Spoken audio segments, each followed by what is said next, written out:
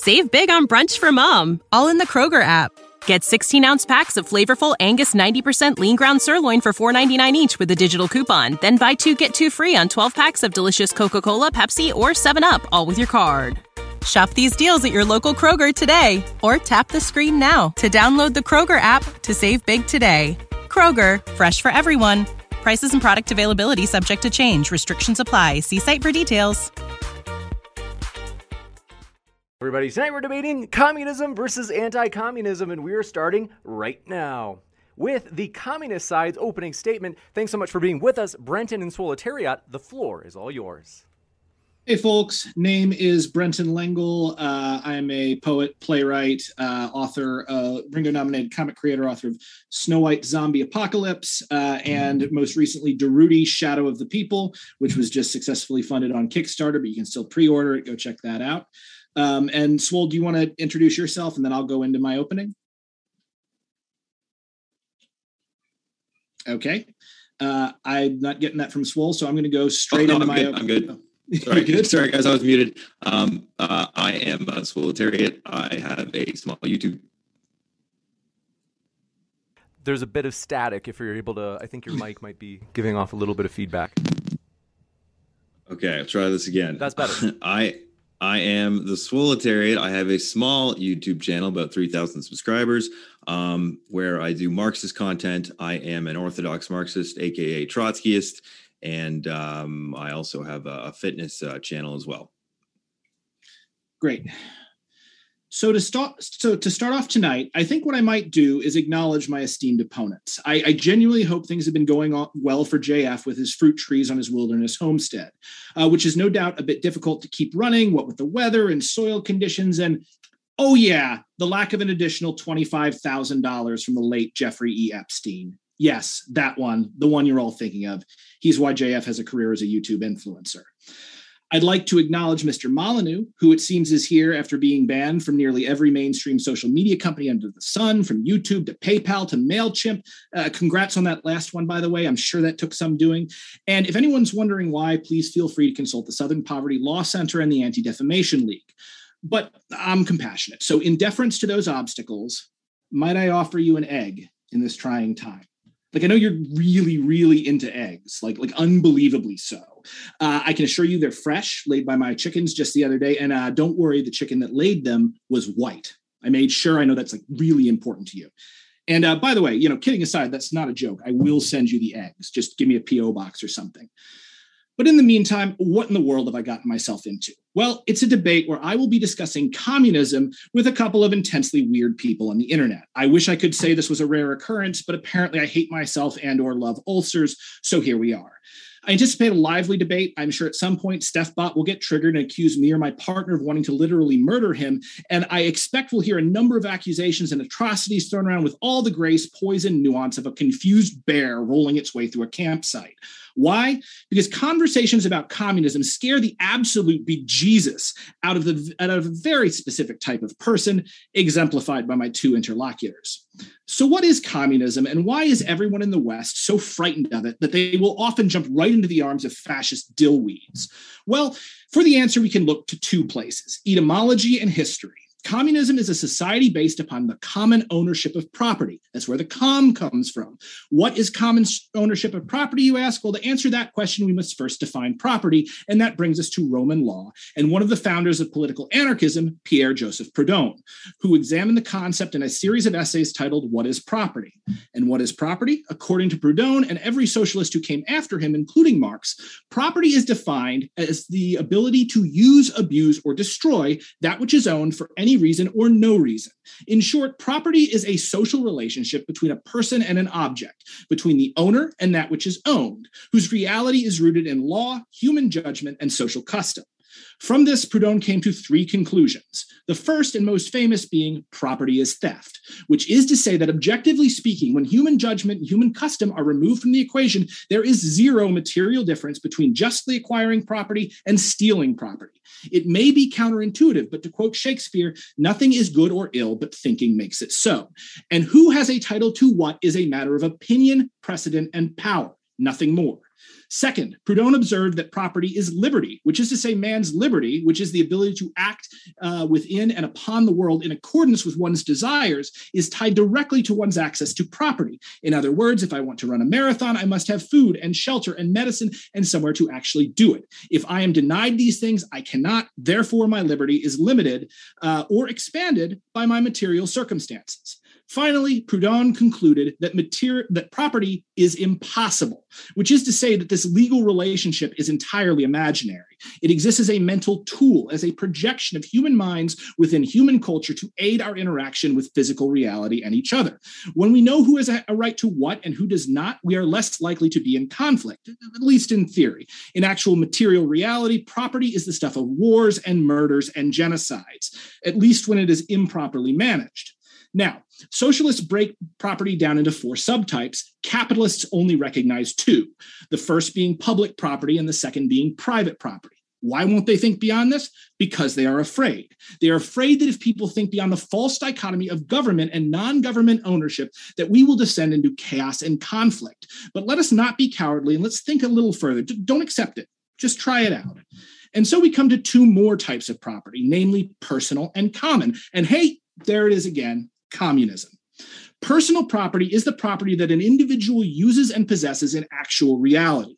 This is what Proudhon was referring to when he said property is freedom, because all of our ability to act and live and love comes from this relationship. It is our access to the means of existence. This is what society at its most positive exists for, to provide us with these things so that we may have liberty. And when we contribute back to society, our task is to provide for others with access to these things. This is the great human project. It is, in a word, emancipation.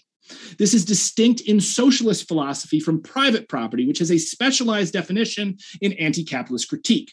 Private property from a socialist standpoint is theft, because private property is not access to the means of existence. Rather, it is property secured by the state, which is to say the military and the police on behalf of the elite, i.e. capitalists, as in those individuals who, through historical circumstances owing to the bugs in our financial, political, and cultural systems, have come to own property which they neither use nor possess, but rather through force of arms are given the ability to use, abuse, or destroy that which is both used and possessed and often needed by others. Without the state, a man cannot own another's home. A man cannot control more property than he can physically possess and defend. Jeff Bezos cannot own Amazon against the wishes of those who work at Amazon without an army of police and soldiers to beat, jail, and kill those who disagree. Communists object to this relationship for obvious reasons.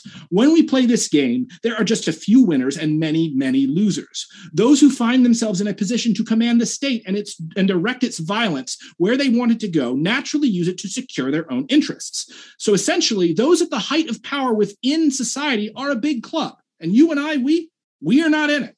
And the game of capitalism, the game of properties, is one they created for their own benefit, with rules they control. In other words, it's a rigged game designed to extract maximum labor and value from the bulk of society while paying back as little as possible in return. This is why you can have record profits in the richest nation on earth and you can send Jeff Bezos on a pleasure trip to space, while simultaneously the majority of that same nation's population cannot handle an unforeseen $500 expense, where millions of Americans teeter on the edge of eviction and 1 in 6 children do not know where their next meal is coming from. And so we come to the final type of property and the beating heart of communism, common property.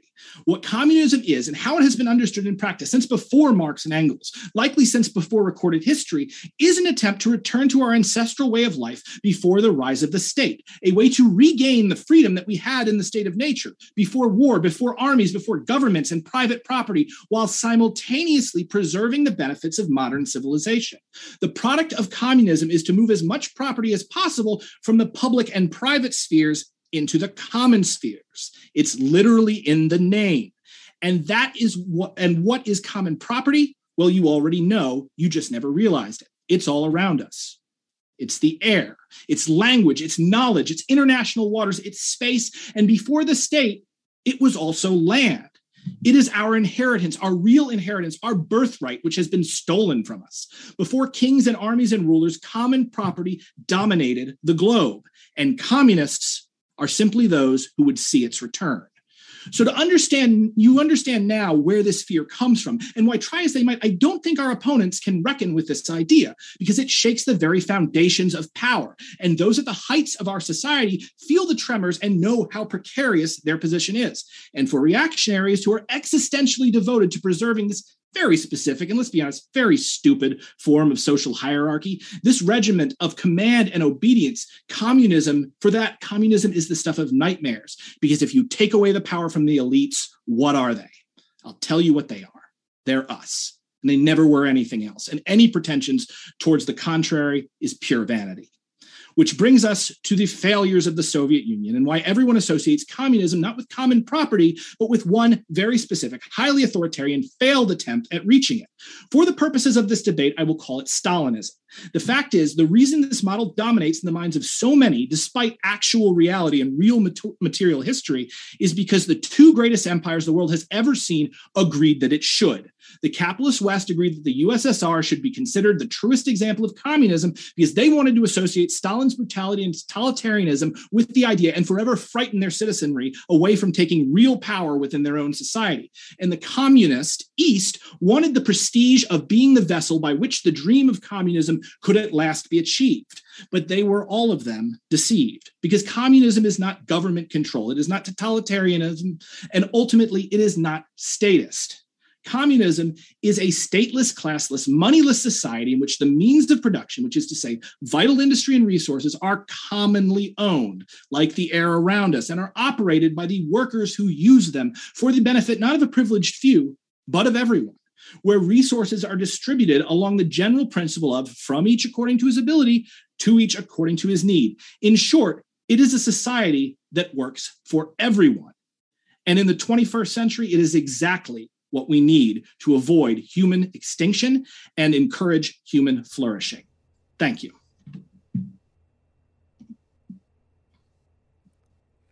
Do we wait for the mod? Do we go straight? Is it anarchy or we? No. I'm going next. Maybe anarchism, not anarchy. It's anarchy around here. All right, I'll go here. All right, so tonight we are debating communism, but since unlike our opponents, we are materialists. To really understand what communism is, we have to analyze it scientifically and by extension, dialectically. That is how and why it emerges out of the present society, which happens to be capitalism. But in doing so, for the purposes of this debate, we also have to consider the libertarian formulation of markets and property, and that relates to and how it relates to the material reality. For all the right libertarian talk of non-aggression principles and voluntary contracts. Your mic is Swolatoria. I'm sorry, but your mic is giving that feedback again. It arises from a lack of capital investment, I think. True. It's still there. I don't know what to tell you. I'm stuck with it. Well, it's pretty bad, and I'm usually pretty easygoing about mics. Is there any way in which you have a second mic where you might be able to click in Zoom to connect to that mic instead?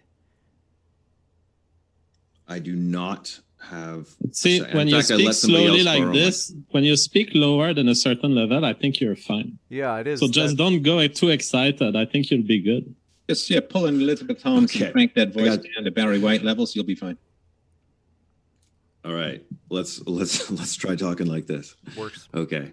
That's hot. All right. For all the right libertarian talk of NAP and voluntary contract, the greatest irony is that the very markets and property relations they champion are themselves predicated on the most extreme forms of coercion, dispossession, and violence. Capitalism, which I'll define here as the era of generalized commodity production based on private property, and the exploitation of wage labor could not exist but for the mass expropriation of common lands for private profit on a global scale. To quote Christopher Hitchens, the history of capitalism is the history of expropriation. Marx, observing this process, remarked on the tremendous advances in technology, technique, and innovation that were thereby enabled. Brutal as it was, this process of dispossession and collectivization of Europe's peasantry into the cities and factories ultimately created the modern proletariat, a brand new class overtaking the bourgeoisie as history's most progressive force. But exploitation at home was actually not enough to fuel capitalist development. It needed to be paired with expropriation and imperialism abroad. The majority of the world in the 19th century was not very amenable to capital. So the imperialist states set about opening the rest of the world at gunpoint. Colonizers tended to find it immensely difficult to get people to work in their mines and plantations. Echoing today, wages were not high enough to induce people to abandon their subsistence farming. So coercion was required to move peasants into the labor market, imposing taxes, enclosing commons, constraining access to food, evictions, and often outright violence. Voluntary contract. Some 55 million dead later in India, China, and Congo alone, markets suddenly and miraculously found themselves open. The Industrial Revolution and success of Europe more broadly, therefore, had nothing to do with culture, values, or race, as my slippery opponents have argued before. Quite the opposite. It was achieved by the robbery of wealth and productivity of dozens of other countries. There has never been a more collectivist mode of production than capitalism. Its ability to conscript, expropriate, and dispossess are historically unmatched. 99% of human history bore witness to the same percentage of people living off the land in small, disparate, atomized farms, communes, and villages, only to have all that flipped on its head in 2 centuries. As Marx and Engels pointed out, this collectivization was an immense leap forward in the progression of human society because not only did it increase human freedom and productivity by orders of magnitude, but it crucially set the stage for the democratic takeover of society by the working class, thereby enabling the abolition of class and the state altogether. And I think we all agree here that we want to get rid of the state. Communism is the classless, stateless, moneyless society. And it necessarily emerges out of its lower phase, socialism, a state of material abundance, which in turn emerges out of the transitional phase of a worker state, which, under the right conditions, emerges out of the contradictions of capitalism itself. What Stalinists and right-wingers share in common is the belief that the USSR, China, Cuba, Vietnam, etc., are socialist societies. Thanks for stealing my point there, Brenton, by the way. They are not and were not. These are worker states in varying degrees of deformation and degeneration, excluding China, which is now a simply capitalist state by any measure. The common retort from rightists is to proudly declare the no true Scotsman fallacy. But it is not a logical fallacy because neither Marx nor Lenin ever believed that socialism could be achieved in backwards, semi-feudal peasant societies like Russia, Cuba, or China. They said it openly. Marx explained that socialism could only be achieved in the most advanced industrial nations because that's where the productive forces were the most advanced. The Russian Revolution, the greatest event in human history, was a gamble. One meant to inspire workers in Germany, England, France, and America to follow suit. That gamble ultimately failed due to the murderous betrayal of the leadership of the German Social Democrats, leaving the Bolsheviks isolated to defend the revolution from a civil war and 14 imperialist powers. They succeeded in defeating their external enemies, but the revolutionary backbone of workers' councils, aka Soviets, were devastated by years of war, and they were powerless to stop the rise of Stalin and the emerging bureaucracy he represented. Stalin went on to achieve many successes, but at the high cost of liberty, democracy, and millions of lives. The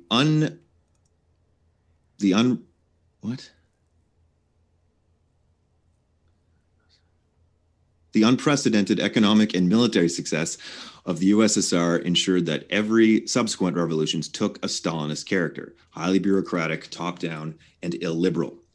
What I just described is a scientific and materialist analysis of society and how it changes through time. My opponents, on the other hand, are at a disadvantage. Trapped in the mind prison of philosophical idealism, they have no idea what to make of the state, why it exists, who it serves, and how to overcome it. Ironically, it is they who are the utopians in this debate. Almost as if to mock themselves, they simultaneously reject the state as coercive on the one hand, while defending the very economic system it was built to reproduce on the other. If human emancipation is the goal, then the abolition of private property and commodity production are the necessary prerequisites. Personal property is not private property. Until all of us are free from these forms of domination, no one is free. Commodities are objects produced for the purpose of exchange rather than use, thus enabling markets. Markets have existed for most of human history, and they are not inherently bad or good, but they do not exist in the abstract. In a system of generalized commodity production, unequal distribution of wealth, and private property, the kind advocated by our opponents, the competition and irrational anarchy of markets necessarily pushes wages down, de-skills labor, and trends towards monopoly, state oppression, and imperialism. Of course, as we've seen historically, early capitalism did pass through a short phase of relatively free markets alongside incredible worker exploitation. However, dialectics teaches us that society is never static and that it has a direction. The laws and contradictions of capitalist productions necessarily evolve into monopolies and cartels, then mature into imperialism and finance capital, dripping with blood at every step of the way. But as capitalism continues to decay far beyond its best before date, and the class struggle intensifies, the democratic control of the economy becomes the instinctive demand put forward by the ever-increasing forces of the proletariat, and ultimately transforming... We're coming to that close for the opening statement. I'm like two sentences away.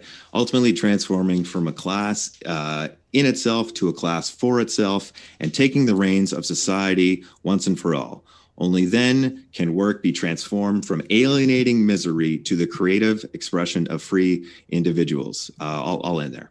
You got it. Want to say thank you very much to our guests for being here, who, by the way, are linked in the description. And want to also let you know, folks, if it's your first time here at Modern Day Debate, we are a neutral platform hosting debates on science, religion, and politics. We hope you feel welcome no matter what walk of life you are from. And with that, we are going to kick it over to the anti-communism team. Stefan and JF, thanks so much for being with us. The floor is all yours.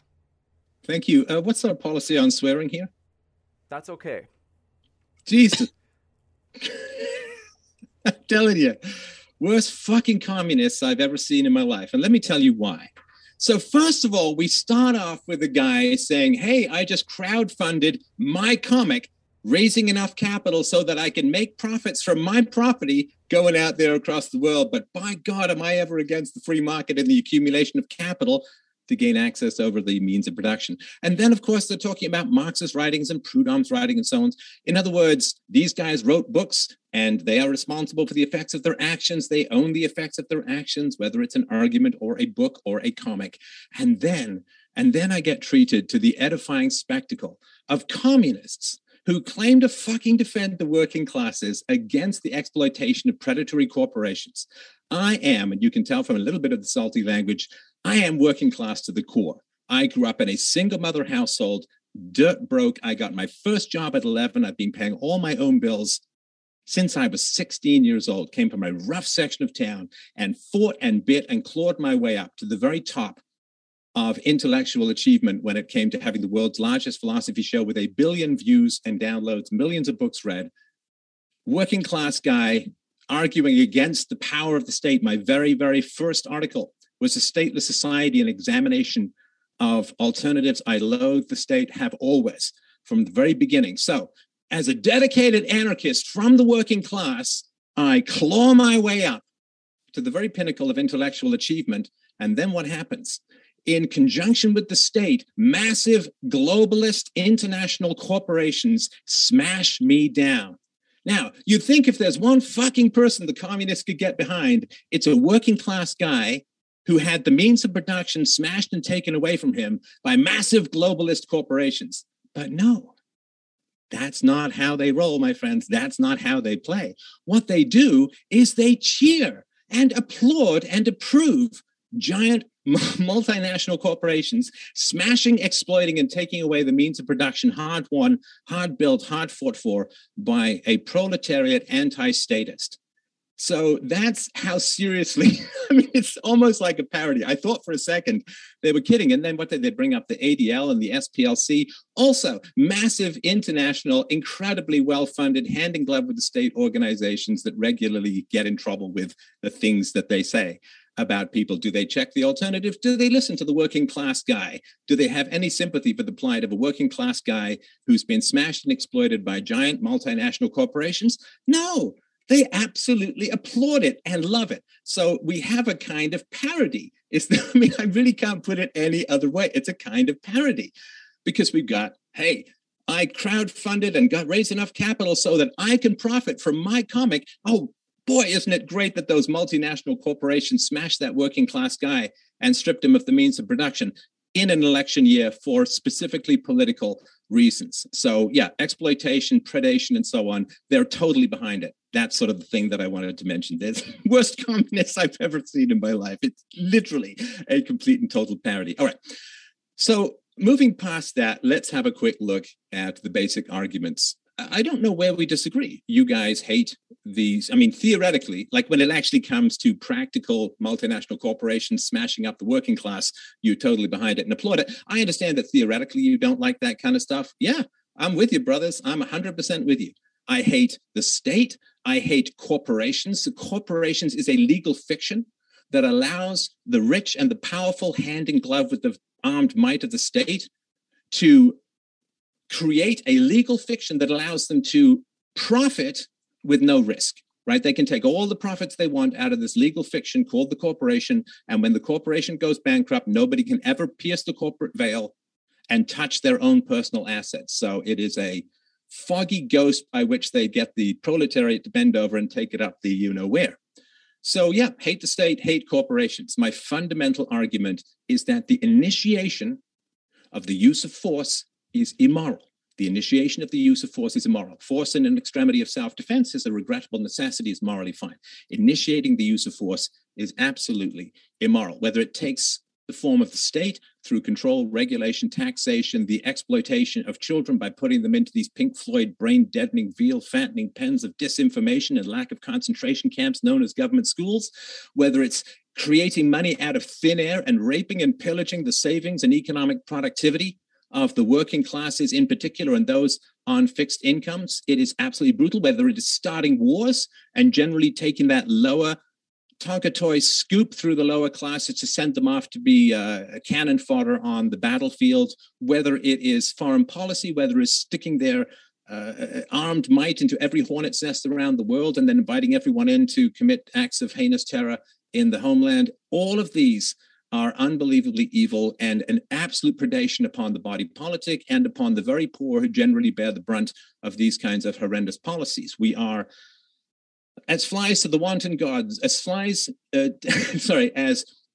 to wanton boys, are we to the state. They kill us for their sport. So I don't know where our fundamental disagreement is, other than the fact that as somebody from the working class who got completely smashed up by multinational corporations, I think I'm a much better Marxist than you guys are, because I think that's horrible. And I've argued against people being deplatformed for perfectly legal speech on repeated occasions. I guess you like that sort of shit because you're the worst communist known to man. So if you focus on fighting back against the initiation of the use of force, it takes place in many spheres. We've talked about it with regards to the state. We've talked about it with regards to foreign policy, war. We've talked about it with regards to monetary policy or the creation of money in order to fatten the purses of the ruling classes and steal from the poor and those on fixed incomes. We also need to talk about it, as I have continuously over the course of my show, in the home. The most exploited underclass on the planet are children. And Marxists never talk about this stuff, because if you want to talk about where the initiation of force lands with its greatest fist and boot to the neck, it is on the backs and necks of children. Children have no legal rights in our current society. They have no economic independence. They are legally allowed to be hit in most countries around the world. The mass rape of children is endemic within society. 1 out of 3 boys and 1 out of 3 girls, 1 out of 5 boys at a bare minimum.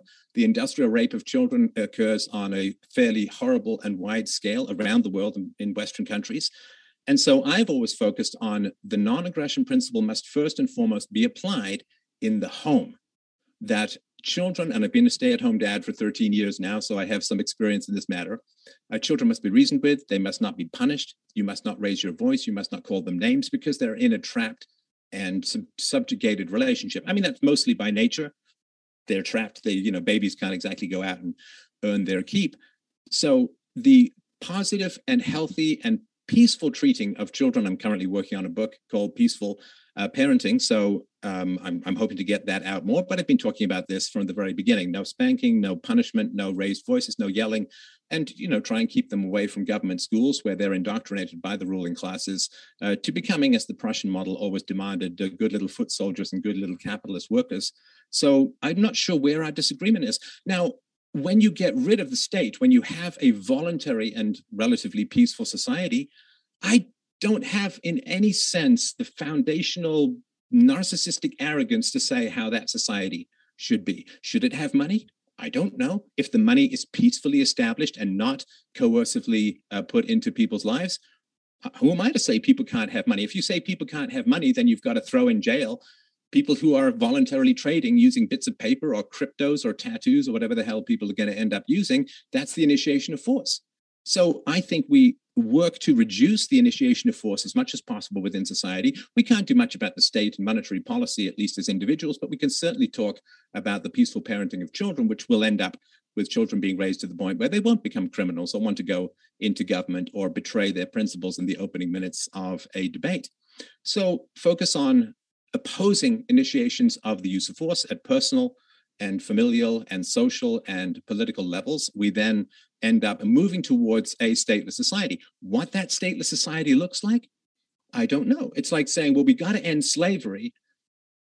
Then what does society look like after we end slavery? It's really hard to know ahead of time. And you can't enforce one particular outcome or solution within society without violating the non-aggression principle. So when you say, well, the state it pillages people and it's really bad, and so, well, of course, because this is my last point, the foundational reality of human life is that people can't handle power.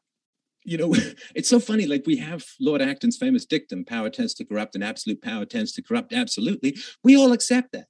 And then we say, yes, but we need this big, powerful state to organize how the means of production are distributed among society. It's like, no. People can't handle power. Power is addictive. Power dehumanizes. Power creates an inhuman need for us versus them, selfing versus othering. And it requires the dehumanizing of those you are going to subjugate and exploit. Human beings can't handle power. We take away the power from parents to abuse their children. We take away the power of the ruling classes to use the state. And you're right, they then become like us. They have to compete with us on an even playing field, which I'm more than happy to work with and to accept. Human beings cannot handle power. So if you say, well, the state is really bad because it corrupts people, hey, I'm with you 150%. But then if you say, well, after we get rid of the state, society has to be this way. It's got to be classless. It's got to be moneyless. Who put you in charge?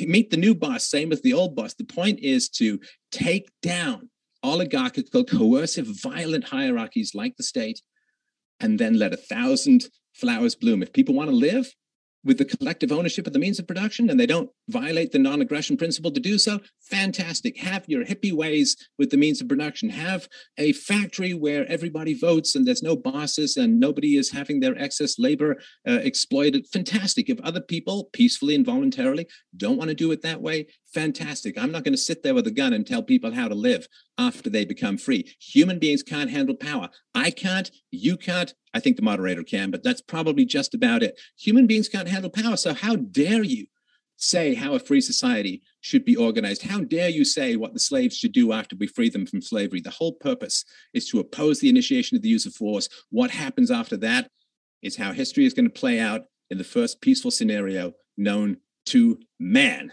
And that's my closing statement. All right. Well, Stefan has went very hard, and I agree with everything I'm hearing, so I will only have some complementary notes.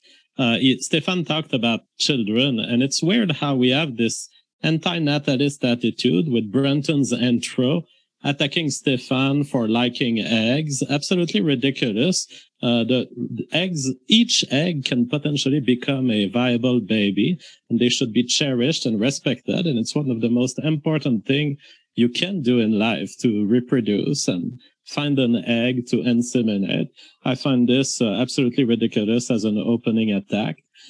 On the point of the state, I think that our opponents here are attributing the actions of the state to capitalism, when in fact you can have such a broad definition of capitalism so as to include the actions of the state during capitalism in the economy, and say ultimately because people have paid taxes, it's capitalism that feeds the actions of the state.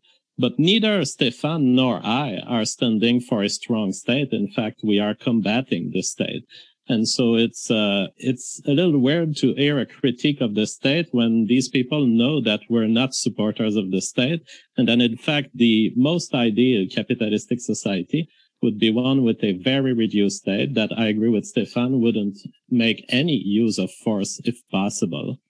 So as far as communism, as Stefan pointed out, these guys can start their commune and they can live as much as nonviolence will allow them to live in their conceptions of property. And if they want among themselves to decide that property doesn't exist or that it's called common property, so be it. But there are reasons why societies didn't converge to this. And I believe there are reasons why such societies remain very small, inefficient, and eventually disappear. It is that communism, as our opponents define it, with a lack of conception of private property, causes a number of issues, which I will summarize in 2 points. One, there's a lack of economic incentives for development. If there's no such thing as the accumulation of private property, there's no incentive for someone to contribute his best to society. The reason Jeff Bezos could do what he did is that he knew that if he was successful at starting a network of distribution that would be more efficient than Walmart, more efficient than anything else, that eventually he would be rewarded with private property.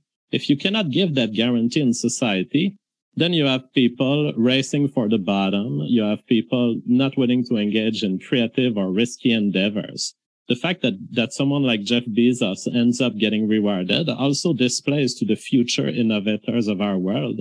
It says, if you can do like Jeff, if you can improve the efficiency of society so much that people are throwing money at you through the internet, you will be rewarded for it.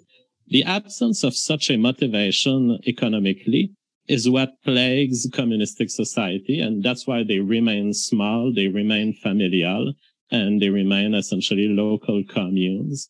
And when they grow into big systems, these systems will tend to be less productive than their private equivalent. That's why each of us go to a private grocery store to buy private goods at the price that is set by the free market.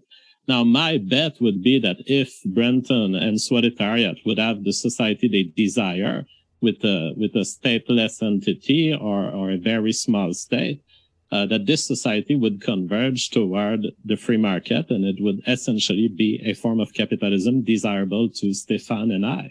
So I don't take issue with their fight of the state. I just think they're deluded about whether they can maintain a highly productive society without the proper set of incentives that come from capitalism. Because there's a reason why Jeff Bezos must be a billionaire. It's because he's done something that has improved enough lives that he deserves that reward. And we want him to hold to these $1 billion and invest them in the most productive endeavors into the future. Because the community is unable to get together and determine what is best for their own future. We just have to look at our democracies and see where they're headed to see how the power of the mob doesn't work to direct society. We need individual innovators that are better and more intelligent and more careful than the rest of the average of the population. My second point, and the second flaw of socialism and communism, is that it has a poor eugenic structure. Capitalism, by limiting the amount of private property that one can obtain to whatever you can sell, whatever you can obtain on the free market, it essentially puts a leash on people. It says, if you have only $30,000 a year, that's what you deserve because that's the value of your labor. And if you want more than that, you need to contribute more to society by inventing something, by starting a company, or by somehow finding something that other people want to buy for more than $30,000 a year. Because of the absence of such a leash in communism, and because, as our opponents have presented it, we distribute according to people's needs, the needs become infinite. The needs become infinite because people who get paid by whatever central structure they drain from, whether it's a state or whether it's a commune or hippie-style farmland, they will eventually drain the energy of this farmland to make more babies. Socialism has no way to limit the growth of these needs. And as long as you fund people who bring nothing to society just because they have needs, you are creating more people with needs and more needs into the next generation. This system is unsustainable. And I've never heard in all of my career of debates on modern day debate, not a single socialist or communist came to solve this issue. So I'd like to hear Swaletariat and Brenton today. How do you deal with the fact that you are creating an infinite chain of need because you're letting anyone with needs benefit from the products of society? And that is it for my introduction. You got it. Thank you very much, gentlemen, for those introductions. And want to let you know, folks, we are very excited. Next week, a debate on race and crime. As you can see at the bottom right of your screen, it is going to be a controversial one. You don't want to miss it. Hit that subscribe button as we have many more debates to come. And with that, thank you very much, all four of you gentlemen. We will jump into open dialogue. The floor is all yours. Yeah, so I have a couple of quick answers for Steph. The first thing was, you did not get banned from social media over your anarcho-capitalist stuff. Like, I was on this channel not too long ago arguing with Dr. David Friedman about anarcho-capitalism. Dr. David Friedman, son of Milton Friedman, is not banned. You got banned for the ethno-nationalist stuff. And, no, that's not true. First of all, the reason was hate speech. You have no idea why I got banned. I have, like I said, it was reported as hate speech. There's nothing that I was said that was any sort of incitement to violence. I had 17 experts on talking about intelligence and IQ and so on. I'm not an ethno-nationalist. Oh my God. So it's right there. That is an incitement to violence, Stefan. Before we go too far down this line of discussion. Yeah, it is off topic. We are here to debate communism. I do want to redirect us. I'm just answering a direct question there. I'm sorry. The other thing that I'll point out is... You accused me of inciting violence. What was that? I'm saying that when you push forth that particular type of rhetoric, it is dehumanizing, and it causes people to, not you, not me, not even JF necessarily, but people who are... so this is outside the scope of the debate. If you're going to accuse me of inciting violence, you better put some shit behind those words. Yeah. So what I'm saying is that when humans have a natural block in our mind, when it comes towards doing violence towards other humans, essentially, you don't eat your own kind. It's built into us probably by evolution.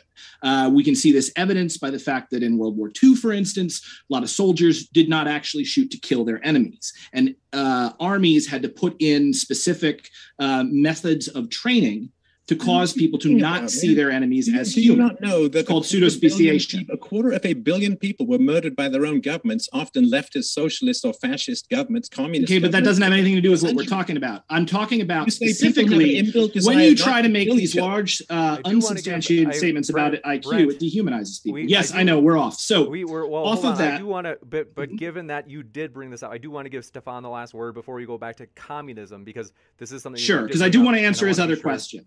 So apparently talking about, I mean, I thought it was scientific socialism or scientific communism.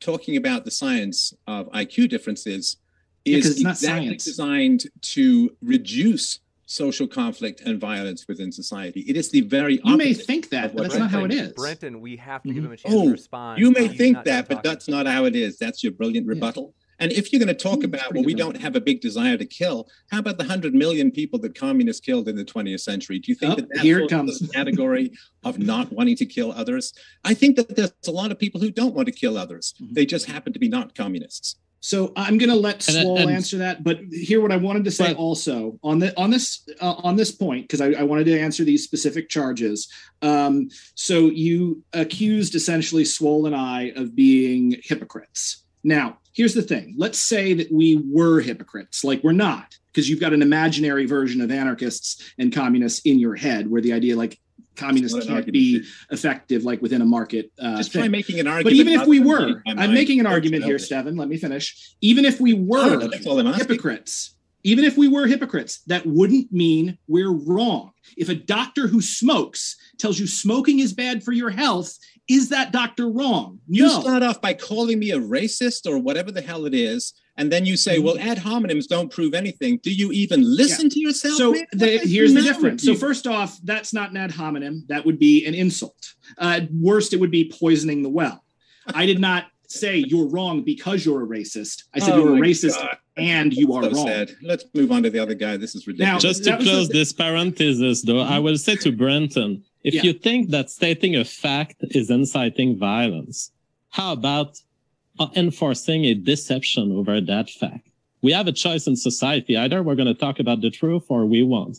And you make a fetishist dichotomy here by suggesting that talking about the truth would be incitement to violence. But lying it's not simply if about it were the truth, that facts. might be true. Yeah, if it were truth, it would be true, but it's not. See, communists are very concerned about free speech because communists killed 100 million people in just 100 years. So they're very concerned about violence. You see the violence. Again, you're trying to paint us with the freaking excesses of the USSR, the exact thing that I said you would do because you can't reckon with these arguments. So you're saying they killed too many people. Well, what number of people would be okay to kill? I am saying, Stefan, let me answer this question. 50 million too many. That's like saying the excesses of the Holocaust, like there's some reasonable number. Stefan, I've heard you argue this. Swolitariat, your mic is like I'm looking at the meter. It is off the charts. I need you to, if you can turn your gain down. It's still fuzzy. Do your best, Swole, if you can answer this. Now okay? It's still fuzzy. I've got to tell you, man. Jesus. Even if you can go out and find a mic right now, it's not so bad. No. It's not the mic. It's literally the computer. Like this happens when it's the drivers or something. It's giving the audience a wonderful chance to listen to a communist saying there was just excessive deaths in the Soviet Union. It was just too many. You're playing a word game, but they just went a little. It was like maximum. It was too high. They just went into the red. Yeah. So when people talk about excesses in this instance, that's not at all what we're actually referring to. It's a figure of speech, Stefan. You should know that. No, it's not a figure of speech. You're saying they just. I would like to. So Swole, answer. You're doing good. If I keep my voice low again and go for this one, let's see if it works. Okay, so yeah, the 100 million dead figure. I've seen you mention this a few times before, Stefan. And Google is very easy. It's very, very easy to called the Big Black Book of Communism. It's a very well-researched book. Yeah, it's certainly something. Famously, that book was trashed by its own key contributors who denounced the book as sloppy and biased scholarship. Its own key contributors, where he got the data from, by an author, quote, obsessed with arriving at the total of 100 million kills. Would you let me finish? I've got to tell you, Swolitariat, I'm going to give you 5 seconds to make each point. It is that bad. I've never had anybody with such a bad mic. I'm sorry for being so. Oh, you have had people with a worse mic, James. You absolutely have had people with a worse mic. Wait, I haven't. That's a lie. What was the guy? That's the one it's never that Gavin guy from the early debate who couldn't even get his debate the mic. All right, let's get on with the debate. All right, the real number is a fraction of that. A quick Google search is enough to make that abundantly clear. But given this fact, you'd think Stefan might ask himself, why do exactly 0 historians take this book seriously? Does it have anything to do with why exactly 0 serious philosophers take Ayn Rand or right libertarianism seriously? Well, these texts are written for 14-year-old edgelords. That's because the non-aggression principle possibly cites famines. Citing famines and not wanting us to believe that brown people. And it's for 14-year-old edgelords. Just while we've got his can you mute him, please? Not know how to debate.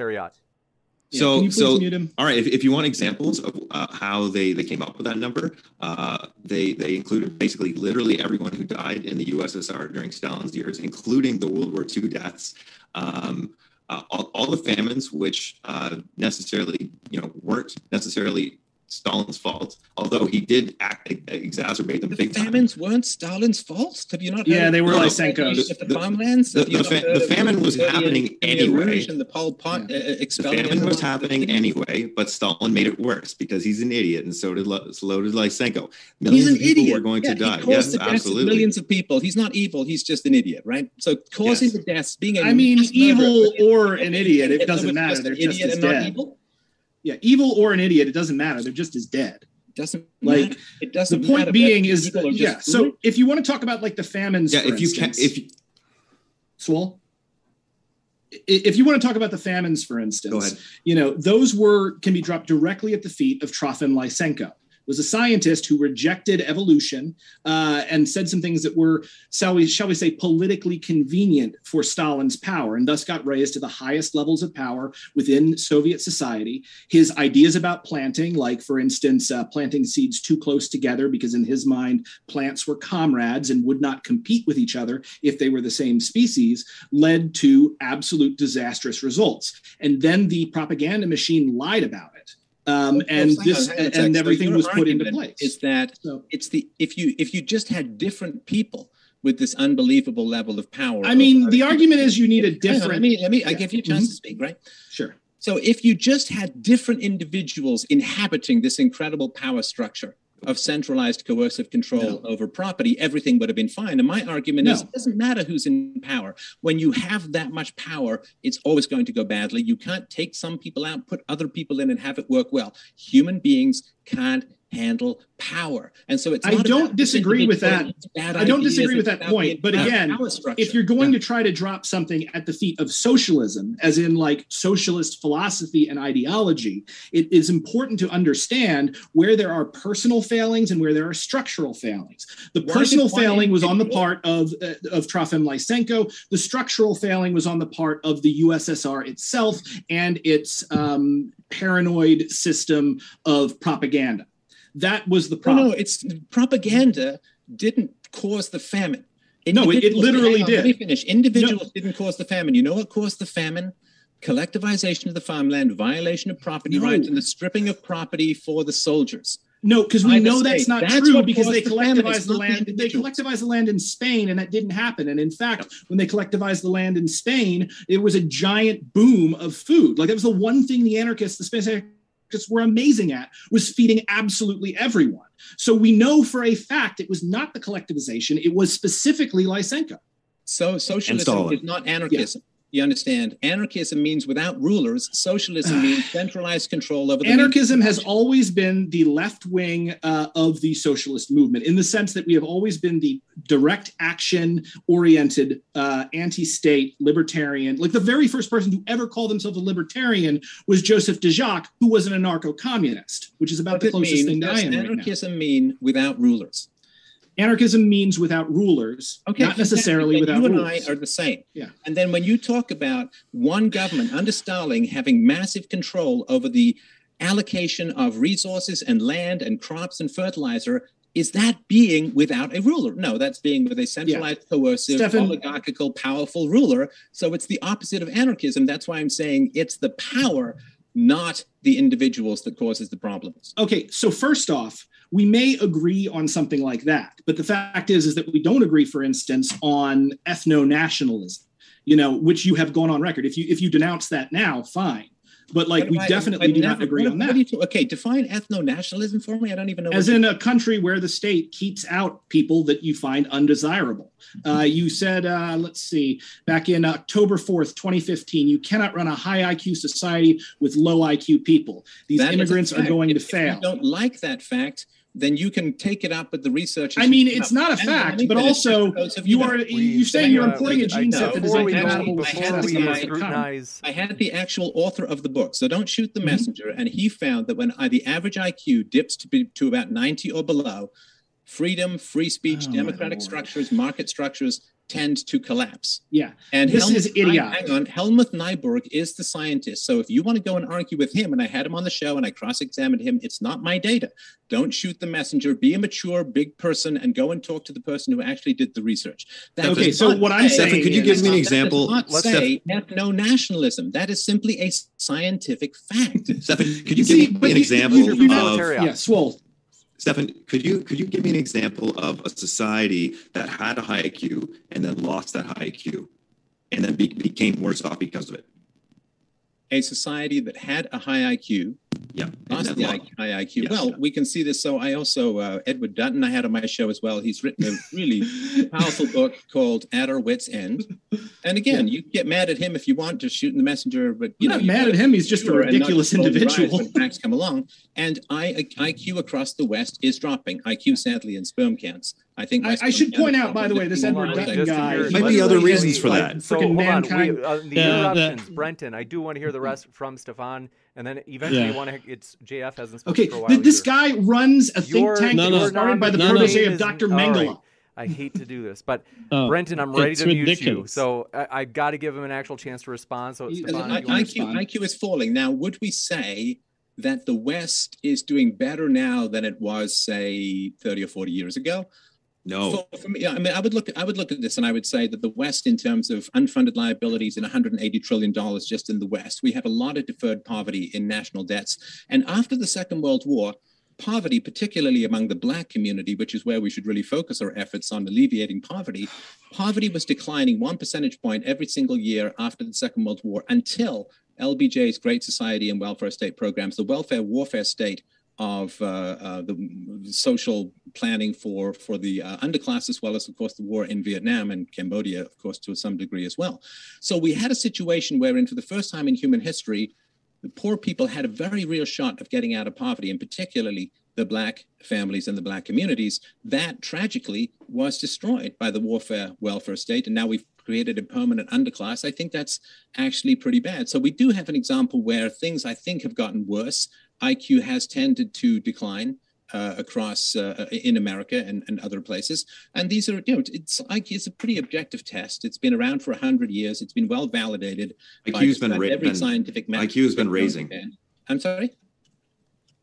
IQ has been raising up to the 70s, and then what they call the Flynn effect has reversed since the 70s, stabilized then, and then we're getting lower, so much lower, in fact, that in many leftist places of America right now, there is a movement to stop testing people, to stop imposing standards for success in universities. And so definitely what you say is true before the 70s. After the 70s, we're going to the opposite direction. No, that's not true, actually. That's not true. It's still going up. That is true. Tell me about the data. From which scientists do you claim? This is off topic. We're completely off topic. Listen, just for those of you who don't know, and we won't debate this now, so there's a measure of the sort of most concentrated intelligence. It's called the G factor, and they called it the G factor because they couldn't really think of a good word. IQ is a good measure of how to take tests, but there's a raw processing power called G, and the G tends to be declining, although you're right, and in some metrics, IQ is increasing, but the sort of most common underlying processing power tends to be going down. So, and of course, we can see it's very well correlated, and this has been talked about in Newsweek and other places, that GDP tends to be correlated to average IQ within a country. Again, these are just basic facts. Now, the fact that you would then go, oh, this means you're an ethno-nationalist is such a ridiculous leap from a scientific discussion of the literature to a horrendous... So you are not an ethno-nationalist. So let me get this just straight. You are not an ethno-nationalist, and you do not think the government should keep out people who have low IQs. Is that the government case? Should not exist at all. So you're asking me to deploy an institution I think is morally invalid.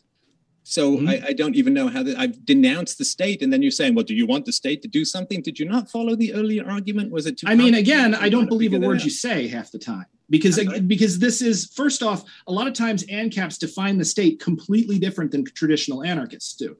We normally define the state as the military and the police. ANCAPs and libertarians tend to define the state as the government, specifically as like the body that exists for the creation and mediation of policy. So if you tell me you're anti-state, but then you make statements that seem to say that you're okay or at least will entertain the idea of keeping certain people out because you feel they are incompatible with the society, I'm sorry, I'm going to have a hard time believing you when you tell me you're really anti-state. When have I ever said people should be kept out who are incompatible? Like, you're just arguing with some bizarre straw man in your head. Like, again, you are on record of having said this. Oh, I have said. Now, if you did not mean that, people out who can't participate in this. What are you talking about? On record. Yeah. Okay, give me the quote. Give me the quote, big guy. Give me the quote. You are importing a gene set that is incompatible with success in a free market economy. If you are bringing in groups with average lower IQs, it's going to be a problem. Now, I don't believe that the state should keep them out at all. So how do we stop that? How do we stop that? Yeah. Well, I mean, the big idea, of course, would be to rely on private charity rather than the welfare state, because the welfare state, and this private is charity to keep people out and to halt the free movement of peaceful people. Stop the interruptions. All right. Yeah. So this is an old argument. You can go back to Milton Friedman. It's not even my argument. So again, you're just shooting the messenger. And the argument is you can have open borders, or you can have a welfare state, but you cannot have both. And again, you can get mad at me, but this is not even my argument. So, and this is, that's a terrible argument. You absolutely can. And I'll point to Brent. I'm very disappointed here because Swoletariat, I asked for scientific evidence. He says it's outside the subject. So somehow data cannot be brought in this subject, according to them. Wait, when did I say that? Well, I asked, what is the evidence that the Flynn effect is not reversing and that it's continuing in the last 10 years. And you said, we're not going to talk about that. It's outside of the subject. No, I said literally Google it. Like, Google it and tell me which scientist has published a study in the last 10 years claiming the Flynn effect is continuing in America. I'd like to see this. We can continue that after this debate. Now, Brent, on your point, there is a way through private property that you can have a reduction of the free movements of people. If private property is guaranteed by the state. It doesn't exist without the state. Well, private property is not just guaranteed by the state. People are willing to protect it themselves through their own actions and security forces. Private property has emerged naturally in societies of monkeys that were protecting their bananas from the other monkeys. That's not private property, that's personal property. You can't even have a debate without private property. You can't have a debate. Personal property again. I don't care about how you label it. In the end, if people own lands in a libertarian society, there may be people who try to enter that society but are incapable of acquiring lands because they're incapable to survive on the free market, incapable to sell their labor or sell products. Yeah, this argument is ridiculous because there's plenty of land for everyone. We're nowhere near a point where we don't have enough land, and there you will not find enough people who agree with you and will want to keep that many people out. Not when people can only control the land that they can physically defend by themselves and use. It's not possible. The borders are too large. The world is too big. It's the government that prevents people from gaining access to lands. And I'm sure we're on the same page as far as this goes, which is when the government prevents you from going out and homesteading, when the government prevents you from freely building roads, when the government reserves massive areas of land for its own use or whatever it is, they're preventing people from going out and using the land. One of the greatest barriers to the productive and enjoyable use of land is the state. And I'm absolutely, completely and positively certain that people can figure out property rights in the absence of a state. I'll give you a tiny example. It sounds kind of silly, but it's actually very real. If you go to a sort of country fair, then there's booths that people can set up to sell their wares. And what people do is they just go out and they put a little chalk outline about where they want their booth, and everybody just leaves that alone. Now, nobody's going to call the police or go to the courts. And it's a spontaneous recognition that good boundaries make good natures, good fences make good neighbors. And you got to, there is a hierarchy in those. When I grew up looking at the Berlin Wall, right, where when people tried to escape from East Berlin, they were gunned down, trying to peacefully leave a society that was intolerable to them because of its lack of freedom and the. You're never going to stop waving that shirt, are you? And so when you guys defend communism, which is well known for shooting people trying to cross barriers, and then say, "Oh, it's really bad to have boundaries to free movement of people," it's madness. Yeah. So again, you are equating communism, which is much bigger than even just Marx and Engels, let alone, Lenin and so on, with one specific variant of communism, which never reached communism, never really reached socialism, got about to state capitalism and imploded. So yeah, that's a bad model. We probably shouldn't do that. There's no disagreement on that. The issue here, like when we're talking about the free movement of peaceful people and the fact that I don't think you can make any ethical case whatsoever to halt that. And secondly, I don't think you can possibly stop people from moving where they want to go and where they are welcome without a state to do it. Now, if you oppose the state, you have to necessarily support open borders. And I will also say that you can absolutely have open borders with welfare. And the whole reason is we have open borders in the United States between states. I can leave New York and go into Kentucky. And let's say there's can I claim the welfare in Kentucky? No, because I don't live there. So obviously we can have different levels for what you are allowed to take essentially from the community stores based upon who you are, how long you've been there, what you do. That's perfectly fine. But yeah, it is absolutely compatible with a quote unquote welfare society. So it's idiotic to say otherwise. Hang on. So you're against the state, but you're for the welfare state. I mean, I'm okay with So you're not against. I'm giving you an example as to why that line of logic doesn't work. No, we get rid of borders and the welfare state. I'm fine. Ultimately, I don't want any initiation of the use of force. If it's used to keep people out, that's bad. If it's used to forcibly take people's property and transfer it for political power, which it almost always is, that's bad too. We're on the same page. So we have to talk about the NAP. It's immoral. Because we got to talk about the NAP because the NAP is a garbage moral system, and you've really got to stop. Oh my God! Can you start off by making a fucking argument rather than? Well, I'm leading into an argument. Fucking 2-year-old. So here's the issue. Here's the issue with the NAP. The NAP prevents no violence whatsoever. All it does is seek to, when it's actually put into practice in reality, it excuses violence committed by the more powerful entity. So for instance, with regard to the NAP, when there is a argument, let's take, for instance, Israel. You have the Palestinians in Gaza and you have the Israelis. Both sides claim that the other is aggressing against them, and both sides are correct. So what happens? They fight, and the IDF kicks the crap out of them and essentially forces them into an open air prison. Because again, the NAP can't actually, it's basing everything on the subjective act of aggression. And it just says, don't be aggressive. Rather than the real material conditions. I don't know what the hell. I feel like I'm in some alternate universe here where we're not even speaking the same language. Okay, how are the Israeli military funded? Are they funded voluntarily? Are they funded coercively? How are they staffed? Are they staffed? I mean, would it matter? Let me finish. Mm-hmm. Are they funded voluntarily or are they funded coercively? So I don't see how that's relevant. What does that even mean? Hang on. I'll explain it to you because you guys don't seem to have grasped the NAP at all.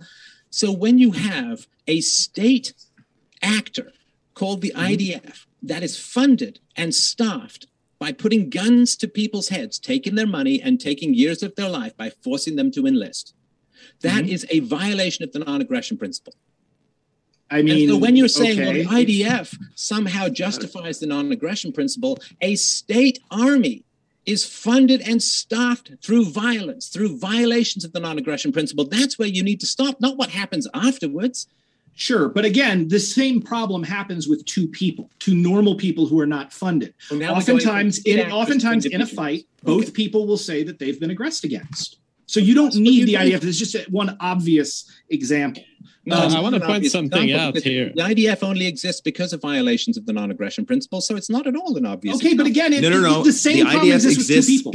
The IDF exists purely because of capitalism and the state. Capitalism requires a state. That's why it exists. It exists to protect the capitalist interests in Israel. It doesn't have anything to do with some idealist notion. Hang on, you're just throwing words in here, which you haven't defined. What is your definition? You can't just use these words like some monkey shooting. What do you want? What do you want to find? What do you need? What do you need help with? What do you need help with? What do you need help with? Capitalism. A mode of production based on private property and the exploitation of labor. Okay, so exploitation of labor is somewhat subjective, but let's talk about private. No, it's a scientific term. It doesn't mean it's not a moral good or bad. It's just exploitation. No, exploitation is not a scientific term. Just adding the word science doesn't. It is within. No, socialist my argument philosophy. is scientific, so I'm right. No, so you're saying it's private property. Okay. So if you're saying that the IDF only exists because of capitalism, and capitalism is defined as private property, but the IDF only exists because private property is violated, then you have your head so far up your ass you get to see out of your eyes twice. Yeah, Stefan, you were disagreeing with Adam Smith and John Locke. So who cares? The point is, this is a basic idea about the state and how it functions. I just made an argument. Replying with the word basic doesn't alter my argument. You didn't make an argument again because you obviously okay. Oh, he froze. If you say that capitalism is based upon private property, but government, armies, and police only exist because of violations of private property, then you can't say that capitalism is responsible. That's not why. That's not what I said. I didn't say they exist. Yeah. You said that you said that government, armies, and police exist because of capitalism, but then you define capitalism as private property. But the armies and police only exist because of violations of private property, which is the opposite of capitalism. That's not why they exist. They exist to protect surplus and protect property from the masses. Okay. I don't know why you guys don't know this. How are the police and the military funded? Are they funded voluntarily or through? Doesn't matter how they're funded. Yeah, why would that doesn't matter how they're funded? What are you talking about?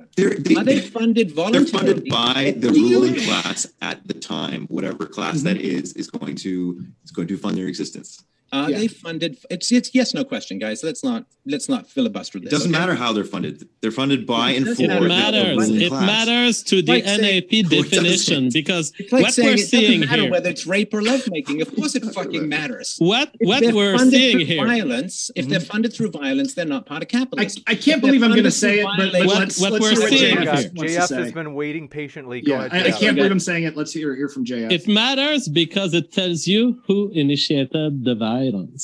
Brent is trying to apply the NAP to a situation where there's bilateral violence. This is not what the NAP serves. The NAP tells you the state in which there is no violence on either side. And that's the place of society we want to be headed for. The NAP doesn't tell you what happens when two people are going at it against each other. That's not what it's been designed for. Sure. How do you enforce the NAP, Jean-Francois? And how do you you punish the violations of consent. Who punishes? How do you establish who actually owns what? How do you establish who actually owns what? Because as far as I can tell within the history of our planet, it is one violation of property rights after another, going back in an infinite regress. How did you get this? I got it from my father. How did he get it? He got it from his father. How did he get it? He fought for it. Okay, then we'll fight you for it. Wait, who did you steal your comic book from? I'm sorry? You wrote a comic book, right? Yeah. Who did you steal it from? I don't understand what you're talking about. I'm talking about property like as in physical things. No, like you may be violating the NAP right now. Hang on. Let me ask. So you're saying all property is stolen, but you're creating you have. No, I'm saying property is theft. Let me finish. Okay. You have a piece of property called a comic book, right? That would be, I guess intellectual property and the physical private property is theft. Did you create that or did you steal it? I created it. Okay, so there's a piece of property that was not stolen. Okay, but I'm not talking about that. I'm talking about like land. I'm talking about large productive you're talking about all the other property that's not because property is a large term. So I'm sorry. Do you know the difference between private property and personal property, Stefan? I'm not sure that you do. Okay, so a personal property is like your toothbrush, and private property would be like your computer, your microphone, and so on, right? No. Computer and microphone are still personal property. The way you want to see the difference between personal property and private property is what can you personally hold and control, and what do you need a state to control because someone else uses it on your behalf. That's the difference. Guys. Look, a factory is private property. If you ask how, and this is, I understand the curiosity, I really do, but we're kind of getting to science fiction land here. And what I'm saying is that think of slavery, right? So slavery was ended because it was evil and immoral, exploitive in a coercive and violent manner. And of course, it was a giant state program because all of the costs of slavery were, costs of enforcing a slavery were offloaded to the general population through taxation. So when someone comes along and says, we got to end slavery. It's just immoral. And then you say, oh, That's you not why they got ended to tell me, slavery. hang on, you got to tell me how cotton is going to be picked without slaves. You got to tell me how food and vegetables is all going to be picked without slaves. And if you can't tell me that, we can't end slavery because we'll all starve and freeze to death because we won't have any food. We end things peacefully because they're immoral. Now, what happens afterwards is not that relevant. It can't be predicted. Like no one would have said to the question of what happens after slavery, no one would have said, hey man, I know exactly how things are going to go after slavery. Relatively soon, we're going to have these big, giant robots made of metal that are half the width of the entire field, and they have these big, giant turning wheels, and they'll go up and down, and they'll pick it automatically. And they're going to run on crushed dinosaur juice from 300 million years ago. I mean, someone would look at you and say, well, that's not an answer. That's insane. But that's actually what happened. We don't know what's on the other side of the non-aggression principle. We don't know what's on the other side of genuine human freedom, and trying to plan for it is simply stalling progress and saying, well, we can't have the future until we know exactly what it looks like, but we don't know exactly what it looks like any more than we knew what the end of slavery looked like. Can I respond to that? And then I want to respond to Jean-Francois's earlier question, just to be nice to him. Stefan, I'm impressed that you say we don't exactly know how a post-state society would look. This is exactly what Marx argued against the utopian socialists, which were the leftists of his time. As for Jay, after question about it was. But you were demanding answers. Hold on. To get solved. You can't. Like you were demanding answers as to how. Let's get JF's question here. Marx said that you can't ever know how things get solved. That's utopia. Who was demanding? Wait. Who was demanding answers on how things should get solved? Yeah, nobody knows. What the hell? You asked how do we distinguish a property that was properly acquired with a property that was acquired through aggression. So we're explaining it to you. Yeah, because your notion as idealist. Hypothetical future society that has to do with like right now when you can't establish the NAP if you can't establish that. Like you can. True. This is what common law was seeking to do with principles of tort. It may not be perfect in its implementation, but the idea that you are taking something against the will of the person having it, who has in turn obtained it legally.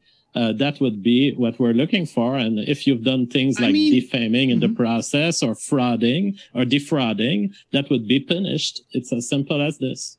Yes. So that only works as far back as we have legal records and assuming that we have a legal system that can be utilized in a fair manner, which we do not. What I'm saying is that it calling for the NAP right now is like you've been playing a game of King of the Hill. And one little asshole pushes his way to the top of the hill and gets up there and says, I'm king. Guess what? No pushing. That's aggression. You know, it's a ridiculous way to try to look at the world. You just made up a ridiculous scenario and called it ridiculous. I'm not sure it's ridiculous because no. It's ridiculous because it's utopian in that it doesn't, unlike Marxism or even anarchism, really, it doesn't explain how you get there. It's just an idealist notion. It's like we should all just have this idea. And wouldn't society be great if we had that idea? Anarchism does have theory to get there. I know how to get there. And so. And just, I'm just going to touch on this because I know, we've all got lives to live. People can go to bombinthebrain.com. So I did a lot of work interviewing subject matter experts, psychologists and scientists on child abuse. So why are people violent? They're violent because they were abused as children. Why do they become criminals? They become criminals with very few exceptions, like brain tumors and stuff like that. They become criminals because they were abused as children. How do we end the state? Well, the state has all the military and controls education and the media and obviously to some degree my access to corporations. So the way that we end it is we spread peaceful parenting. We raise children peacefully and rationally so they can think for themselves, so they're not traumatized, so they're not hysterically aggressive, so they're not entitled, so they're not paranoid, so they're not drug addicts and promiscuous and all of these effects of child abuse. And there's something called the adverse childhood experience, which everyone should really take just to measure how your childhood was. And if you are raised relatively peacefully, it doesn't have to be perfectly, there's no such thing as perfection this side of heaven, then you will grow up to be robust, healthy. Child abuse takes an average of 20 years off people's lifespan. It contributes to ischemic heart disease and cancer and promiscuity and addiction and violence. I have a quick question here. Hang on. Let me just finish. Okay. So if we raise children peacefully, and that's sort of been my major mission for the last 16 years, and even before that in sort of my private life, we raise children peacefully. They won't grow up to be feral and aggressive towards others. There will, of course, not be everybody raised peacefully. So we also need to raise them with the confidence and avoiding bad situations or self-defense if necessary, because it's not like the whole world suddenly become peaceful tomorrow. And from that particular process, the state is invested in child abuse, because child abuse creates predators and destabilization and terrible diseases and all of that. And so we say, oh my gosh, there's all these dangerous people in society. We better hang on to the state to protect us. If we can apply the non-aggression principle where it has its most traction, which is in early childhood, particularly up to the age of sort of 6 or 7 seems to be the important aspect of it, then we grow up seeing more benevolent people around us, more helpful people around us. We'll have more empathy, more charity, more help for the people who are doing less well, more sympathy. This is the IQ argument. Is we don't blame people. Stefan, I understand where you're going with this. Promise. Hang on, I'm almost done when you promise. So with the IQ argument, we don't get mad at people or blame them for things that are beyond their control. And the science is pretty clear that IQ is about 80% genetic by our late teens. 20% is still a lot to work with, which is why I do a philosophy show. And so the long-term goal is not a violent revolution. It's not stringing up the bourgeois by their necks or anything like that. All that does is create a new cycle of violence and trauma and get more millions killed. It's to take the non-aggression principle, bring it to life in your own life. That's not utopianism. Raising children without aggression is not utopianism. I can tell you, I've done it for 13 years. Yeah, it's idealism, like it's strictly in the philosophical sense. But yeah. Hang on. So first off, I've been meaning to say this for the entire debate. So if you're against child abuse and like you were talking about mass rape and all this stuff, what in the world are you doing? Like working with a guy who is funded by the largest known mass rapist in the entire freaking world, Jeffrey Epstein. Like, if this is something you care about, why are you partnering with JF? I'm here to debate communists. Who I'm with is less important to me, right? I mean, you guys. So you were so against child abuse. I think I should be able to answer to this. Let's hear from JF. It is an attack on him. Yeah. I give you the choice: a world in which Jeff Epstein keeps the $25,000 in his bank account, or a world in which we remove it from his bank account. Which world do you prefer? I mean, money isn't real, so it doesn't actually make a difference. Bitcoin. Which world? You have to choose one. A world in which he keeps the money, or a world in which we remove it from his bank account? Well, being that you used it to spread hate, don't talk about me. I'm giving you a hypothetical. Will you leave the money in his bank account, or you make it disappear? What do you think is the best? I would say, from an ethical standpoint, you leave the money in his bank account. You don't take that man's money. Period. Why? Because if nobody took his money, he wouldn't have his power. You want him to buy one more prostitute? No, I want everyone to turn down his money because again, money isn't real.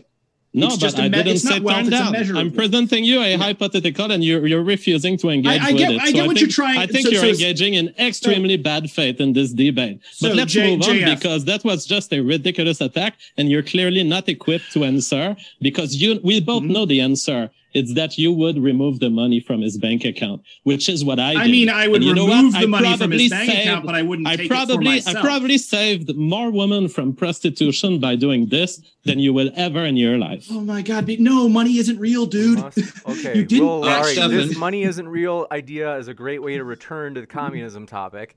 Yeah. All right. So I did have that question, but yes, Swole, I'm sorry. Go. Yeah, Stefan. So a lot of the stuff you said, I agree with you. It would be great to do those things you are saying. But the problem I see, as a materialist, is that, again, you're talking idealism here. You haven't changed fundamentally the relations to society, the power structures that are keeping, that are reproducing all the same things you hate about the state and about coercion and about violence. And you also said that the state wants people to be, fucked up and it wants child abuse. That's actually backwards. The state wants it educates people for a reason. It wants healthy people who can go into the army, be its soldiers, fight its battles, and create economic profitability for it, because the state is a bourgeois state, and bourgeois states need to reproduce themselves through profitability and through imperialism. The government wants its citizens to be healthy, then why on earth is the government-mandated food pyramid producing such unbelievable levels of child obesity and adult obesity? It wants them to be healthy enough to do the paperwork. Why is it that children Very good question, because... And hang on, you made a statement, let me rebut. And how is it possible that the government is funding, the mass drugging of children with psychotropics? And how is it that the government is funding the separation of fathers from their children through family courts and the welfare state? And how is it that the government is making the army less and less ready with a variety of mad initiatives that make it less combat ready? And what you're talking about, that the government wants a healthy population, the government's, and why is it that children are not allowed to go out and run around and play anymore in schools? The government doesn't want you healthy. The government just wants you sick and frightened and dependent and aggressive and jumpy and unprotected, so that you constantly run into this giant fascistic structure called the state for your succor. This is a great question. So the state fundamentally is the central committee of the bourgeoisie. It's where it goes. The bourgeoisie gets to organize itself in the most long-term way it can, because it can't do that, as corporations and it's on its own. It's going to make, there's all kinds of fractions within it. And because it's a bourgeois state, it's going to have its own forms of corruption, right? Because money and monopoly breed power. And that means all those corporations have interest in the state. And that's why you get things like the opioid epidemic, which happen to run counter, right? So if you have, and it depends on whether you elect, the right wing of the bourgeoisie or the left wing of the bourgeoisie. There's ups and downs to both, right? Neither are great. And in fact, I agree with you. I feel like this is the closest we've come to a good faith discussion. Hang on. Sorry, I'm genuinely confused. I don't know what you mean by the bourgeoisie. I mean, I understand some general arguments for it, but what do you mean by the bourgeoisie? Is like, what percentage of society are you talking about here? So the bourgeoisie is the capitalist class, the owners of the means of production, the big bourgeoisie. Now, this wouldn't include 1%. The 1%. It wouldn't include small business owners. It would include It would include big landowners as well. So, like a guy who owns a convenience store would be in the bourgeoisie. No, they'd be in the bourgeoisie. That's petty bourgeoisie. That's okay, but that doesn't count as it's just a subsection, right? The petty bourgeoisie is kind of a different class. It's its own thing. It's artists, artisans, and small business owners. So you with the comic book, they actually have different interests. Right? Yeah, I was a worker before, and now that I've got my own business, I'm a petite bourgeoisie. Wait, if you're a communist, though, why would you go from the working class to the exploiting class? I mean, I don't exploit anyone. It doesn't matter what you do. Wait, you can be a bourgeois and own the means of production without exploiting people. No, you can't. Yeah. You ever heard of a guy called Robert Owen? Production of your comic book, right? Mm-hmm. There was a famous socialist called Robert Owen in the 1800s who was one of the first utopian socialists, and he was one of the guys that helped pave the way for Marxism. But yeah, you can be in any class and be a Marxist and be a communist. That's true. Or an anarchist. It's the working class. Peter Kropotkin was a prince. I'm just confused, right? The working class are going to lead the revolution. So you can control the means of production without exploiting the workers. No, you will exploit the workers. Absolutely. You would absolutely be exploiting no ethical consumption the guy under with the capitalism. comic book, he owns the means of production. He controls the production. No, he of doesn't, because right? he's a small business owner, and in fact, probably a sole proprietor, actually. Yeah, that would be, I'm the sole proprietor. The only person being exploited by my comic book business is me. Well, how do you produce your? Yeah, he's exploiting himself. How do you produce? He's exploiting himself. Yeah. Do you print it with your own hands? Do you roll a kind of wooden thing to print your comic book, or are there workers involved there? I contract out my printing, but I make sure to print it within the United States and do my best to avoid going overseas. Where people are getting exploited, right? But the United States. Even if he did, it wouldn't matter, because what the goal, like how you get to socialism and communism, is not by being a moral person or living or being the truest. We're not idealism. This is how you guys think. This is not how the reality works, though. You don't just be the most virtuous version of a socialist, and therefore socialism happens. So hang on a sec. So I mean, I really, really appreciate this, and I don't mean to sound snarky. I genuinely, really, really appreciate this. So you're saying that you can do evil within the current system in order to achieve your goal. I mean, Yeah, you could. I mean, it's not. I wouldn't call it evil. I would say it's a. No. You said you don't have to be virtuous, which means that you would be doing something that's not virtuous, or the opposite of virtue, which would be evil, right? Yeah, I mean, Thomas Jefferson raped his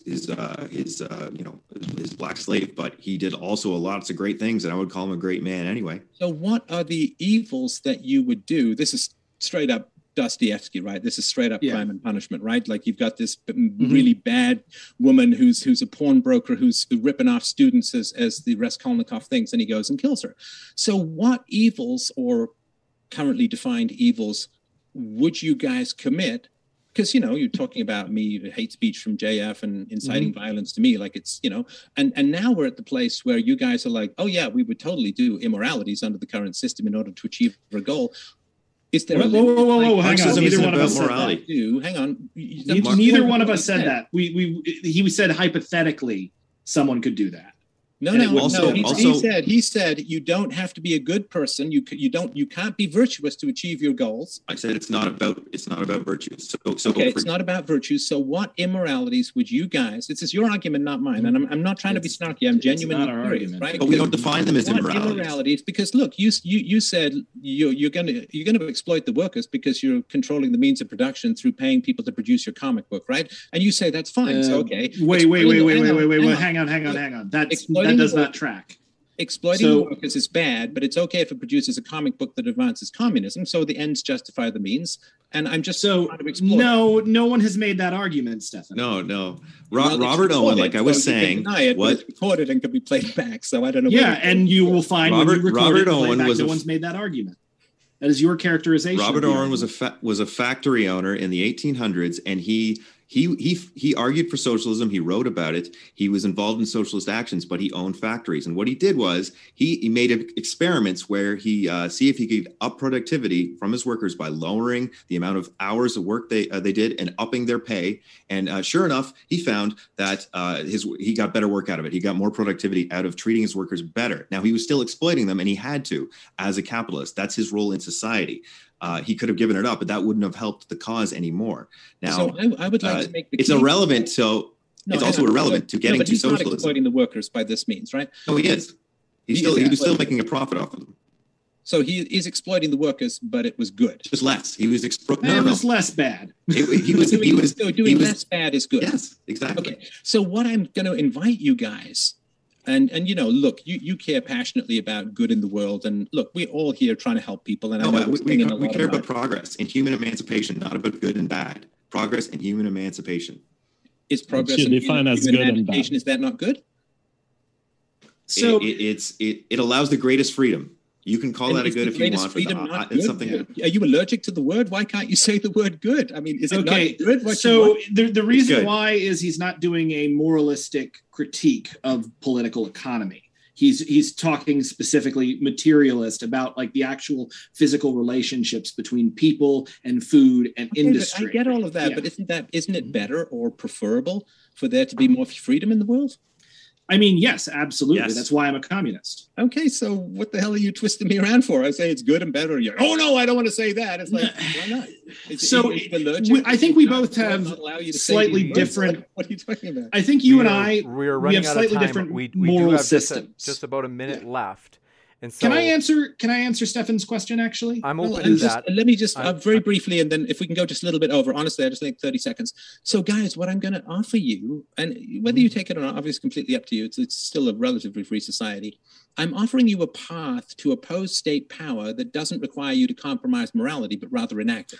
So, if you focus on the better treatment of children, anti-spanking, anti-circumcision, anti-abuse, then you will be doing far more than anyone else to undermine the power of the state. Hierarchy comes from the family. The child is the father of the man. The hand that rocks the cradle rules the world. Hierarchy comes from family. If the family is hierarchical and brutal, the society will be hierarchical and brutal. I'm inviting you to work with me in this area where you don't have to compromise your morality. You don't have to say, well, Jefferson raped people and blah, blah, blah. You don't have to. You can just say, I'm going to pursue the good without having to do bad or justify it or dodge around it. I'm going to focus on building a free society from the crib up, which is the only way it can be built. You don't have to make compromises. You don't have to kind of stutter around the edges of these morality issues. You don't have to have this Raskolnikov, should I club the pawnbroker to death? And you can have a very clean conscience when it comes to pursuing a better world. Okay, sorry, thanks. Okay.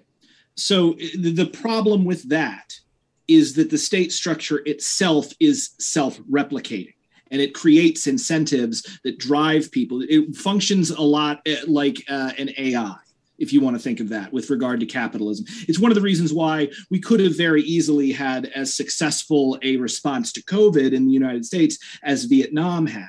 Unfortunately, we have no ability, because of capitalism and the state structure and the level of incentives that we had, to actually respond meaningfully. And 600,000, is it now 800,000 people are dead as a direct result of that.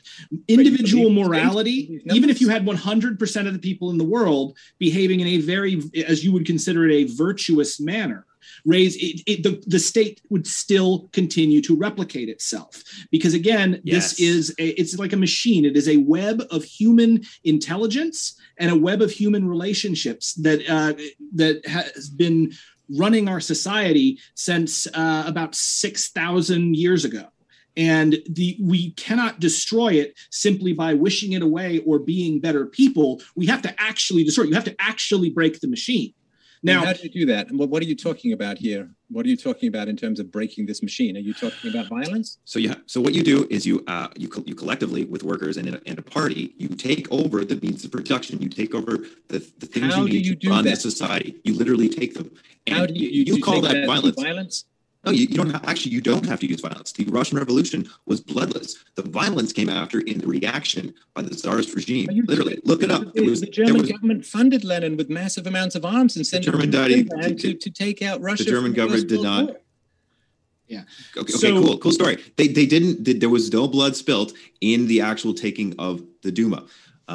So a revolution with a weak capitalist government does not need to be violent at all. The violence happens in the reaction by the ruling class. Mm-hmm. It doesn't need to be. I can give you the violence of the Russian. The violence of the Soviet state was the bourgeois. The communist. The communists took power essentially in a bloodless coup, and the bourgeois attacked them afterwards. Well, I know about the war that came after that, but there was quite a lot of violent taking over of things by Lenin, and there were concentration camps in the 1920s. I mean, this is not, of course they were. And I think, and no one's advocating this model. The point was that you can actually take power bloodlessly. Now, I'm going to answer this question in a good faith way, because this is actually a really good question. And this is something that I wrestle with. I am a Nichiren Buddhist, and very much I believe in karma. Not in the way that most people imagine believing in karma, but I don't believe that you can kill your way to a better world. In much the same way that I would not make the choice that Raskolnikov made to kill the woman. And I think that's, brilliant book, Crime and Punishment. How do we move forward? And how do we get ourselves out of this problem that we have found ourselves in because of the actions of men long dead? I think that there are a number of approaches to it. Partially, I think it involves raising consciousness. And I think it will need to be a change in consciousness away from an egotistical way of looking at the world. This goes back to my Buddhist principles. You were talking about good and evil. And the way I think of good and evil is in the terms of fundamental darkness, which is the part of our brains, the aspect of consciousness that makes us think that we are just ourselves and only ourselves, and that we ended our skin and nothing else. It is this mistake that causes us to think that we can gain from another's harm, that we can gain while someone else takes while somebody else takes the blame or whatever. I think that moving forward, we need a reformation, in how we relate to each other and to our environment. And perhaps some of that can happen within the family. But we also need to simultaneously take action within material reality to destroy and dismantle these sections of power. That will eventually mean a world revolution where we do away with military and police and nations and borders and everything. Now, will that happen bloodlessly? I hope so. I feel, in the history of our species, such things have not happened bloodlessly. But you know what? Things change. They always do. And I think that has to be the way forward. So I don't think we can go with a pure idealist approach. And I don't think we can go with a pure Machiavellian approach. I think we need to do both at once. And I'm very excited to see what happens in the future as we do work to throw off the shackles of the state and capitalism. But we have to identify the real problem and attack it at the root. We cannot get sidetracked by blaming ethnicities or other people, who are ultimately exactly like us. They just look a little different and maybe talk differently. We cannot get there. And famously, anti-Semitism is the socialism of fools, essentially. And James, are we in our concluding statements? Yes. Or okay. So just in conclusion, I'll say here we have two communists who they have a project for society. They think that a stateless society will converge toward what they want through persuasion. It just won't happen. This will definitely society has already, I'm just concluding here. Society has already converged naturally toward the state of capitalism because precisely people have the means without the state to defend property. They can defend it with threat. They can defend it with the potential for violence. In the same way you defend your toothbrush, first, it's because not much people want your toothbrush. They don't want to share it with you. Second, it's because if your toothbrush is somehow valuable to you, you have a potential to defend it violently. This is the natural basis for property. And even in a stateless society, someone like Jeff Bezos would certainly have the means to protect his lands with private security forces without the intervention of the state. Just a state. Would Brent simply start calling the property of Jeff Bezos in such a world personal property because he has the means to defend it? I'd call it a state and I'd destroy it. It's closing in the end, all I'll say is ignore these guys. They think the world will converge one way. Either they're right and you won't do anything about it, or they're most likely wrong and communism will stray away from existence and will remain an idea in their head. You got it. Soletariat, any last words before we go into the Q&A section? Yeah, sure. I'll just make the most obvious point that, the things that Stefan and Jean-Francois are arguing for, the markets and private property literally require the very thing they're against, which is, again, the state. You can't. Oh, that's okay. You're still there. Keep talking. I'm still here. You can't enforce the NAP or private property rights or any of this stuff without armed bodies of men, which is what a state is. So I'll just leave it at that. You got it. Everybody feel good about going to the Q&A. Do I get a closing statement? You got it. Go ahead. Okay, I'll keep it brief. So you can't bludgeon your way to utopia. I think we can all accept that's been one of the horrible lessons, really, of everything from the Greeks to the Romans to the Ottomans to the bloody wars of the 20th century to Nietzschean will to power out of Nazi Germany. And you simply cannot initiate the use of violence to create a utopia. If you want to create a better world, you begin by enacting the non-aggression principle in your own life, in your own society. That means peacefully parenting your children and also keeping people out of your life who resolutely support the use of violence. Violence, the initiation of violence, always achieves the opposite of its stated goal. If you want a woman to love you and you kidnap her, she's going to end up hating you.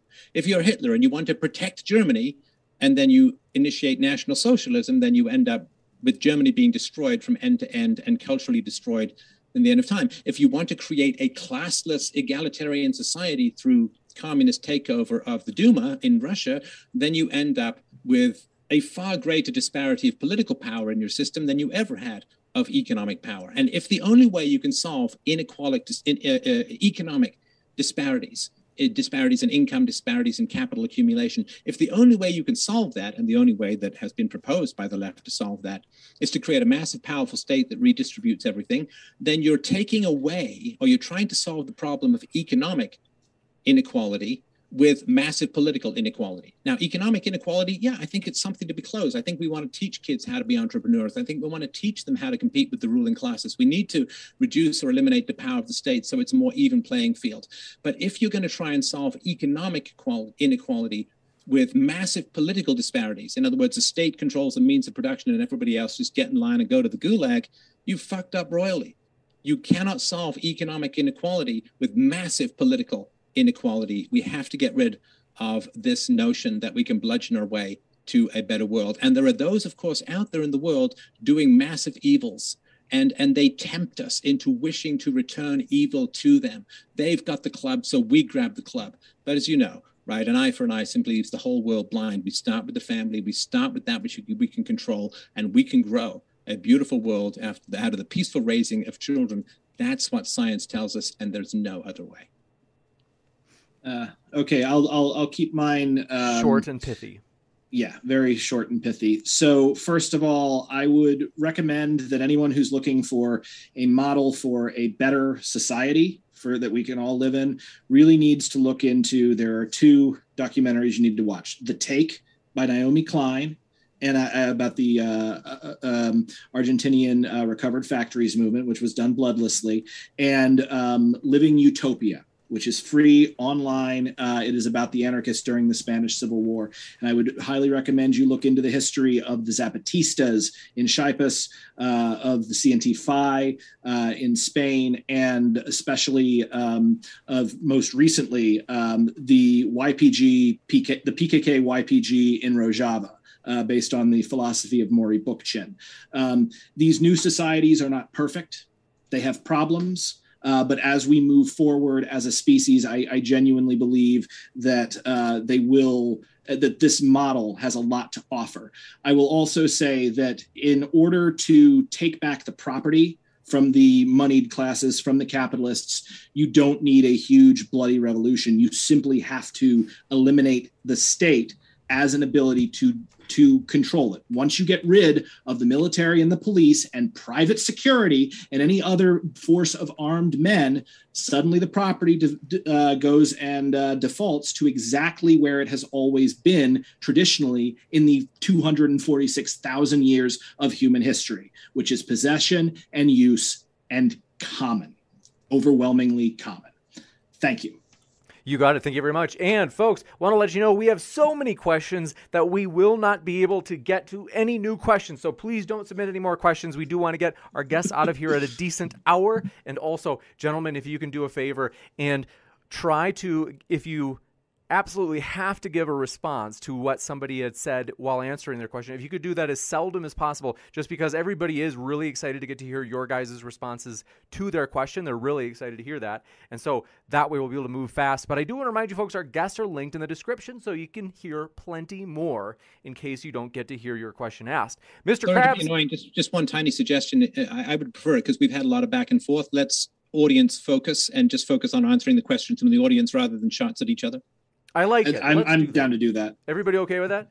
Let's do it. All right. So I wanted to attack Brent, but okay, I'll do it. Thank you for non-aggression. This one coming in from Mr. Krabs, not quite related to communism, but if you guys are willing to humor it, they say, to both sides, is it okay to be white? And if you can't say yes, then is it okay to be black?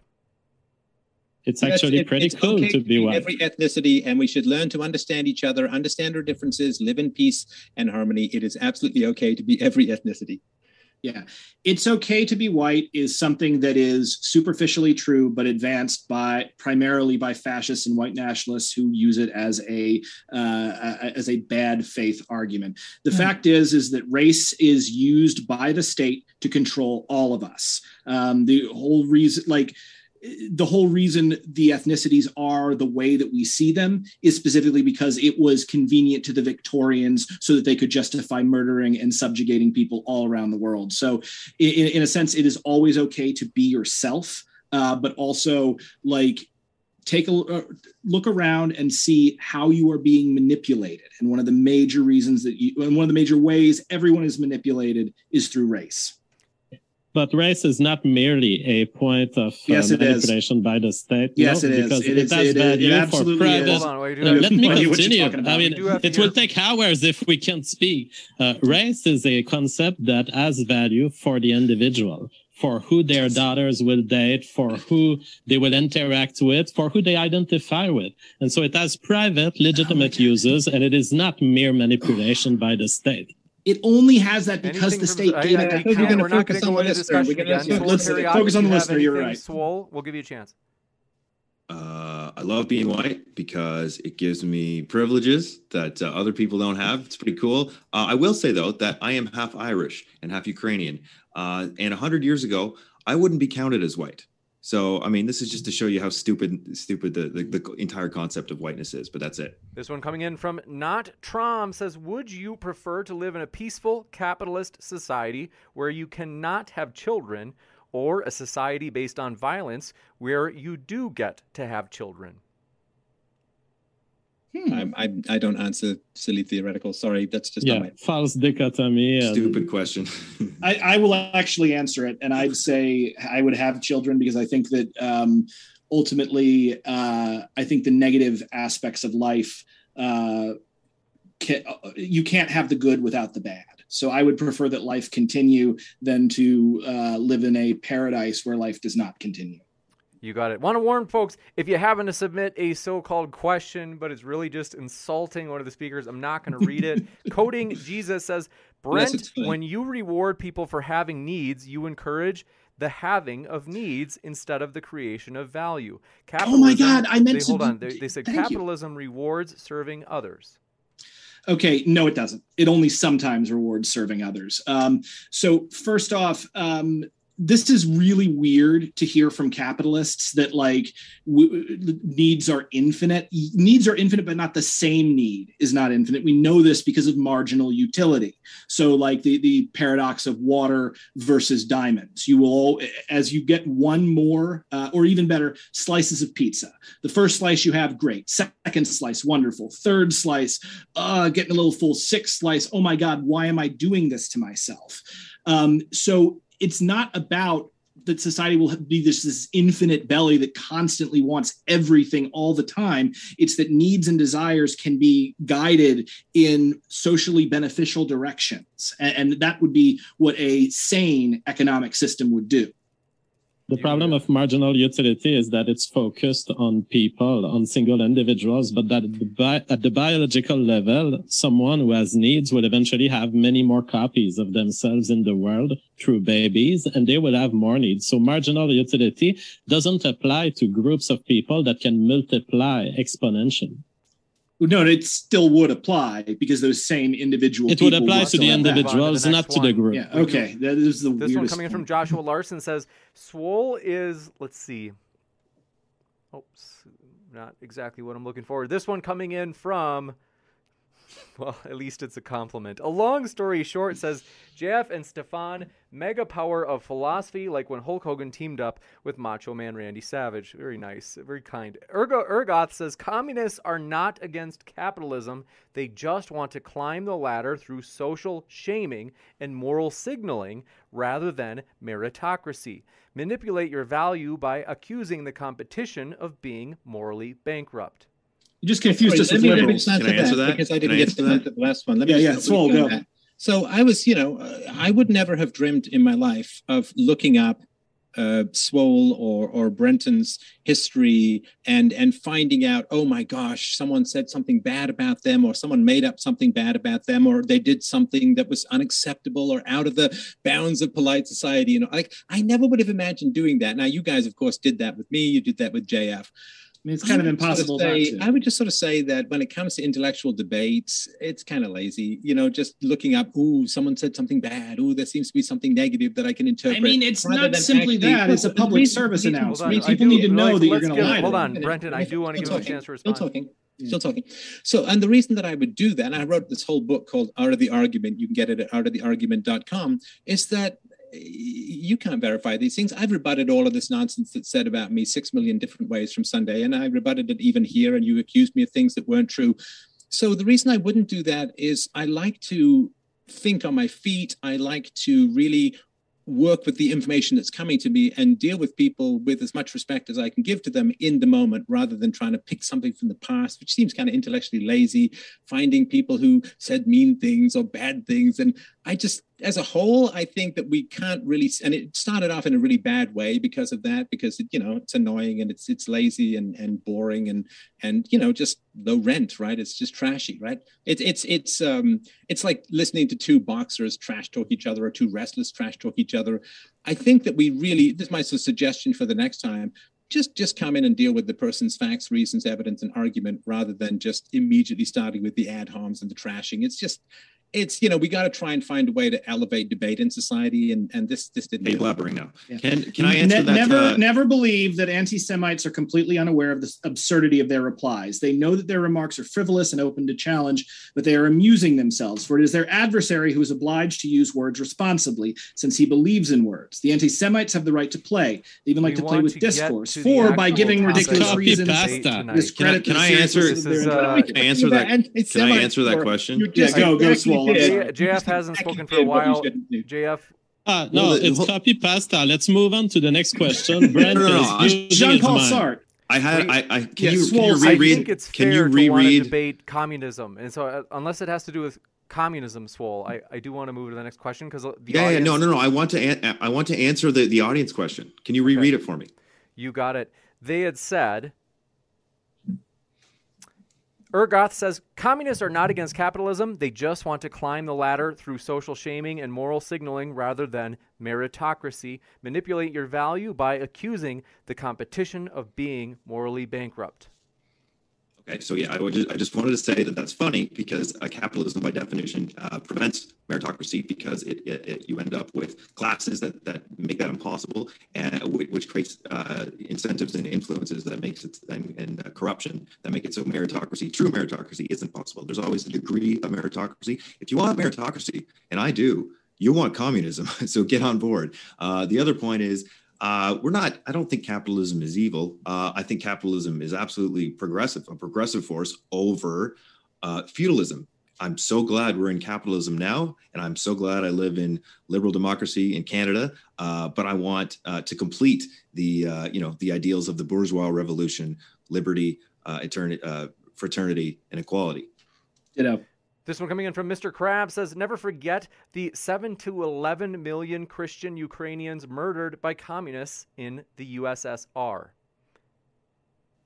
Right. Very, very important. The Holodomor is one of the very under-reported on, under-discussed genocides in history. And I think it's absolutely tragic. And I think it shows the control that leftists and communists have over the educational system, that you don't hear much about it at all. And then when we did come up here, I think it was Brenton just said, oh, there were some bad apples in the mix, and that's why it happened. And Stalin. No, I said the famines specifically. Now, Holodomor involved aspects of famines, and there is some historical disagreement over whether that was an intentional genocide or an accident. I think it was monstrous one way or the other. But that you can't lay that purely at the feet of Lysenko. The famines themselves were Lysenko's fault.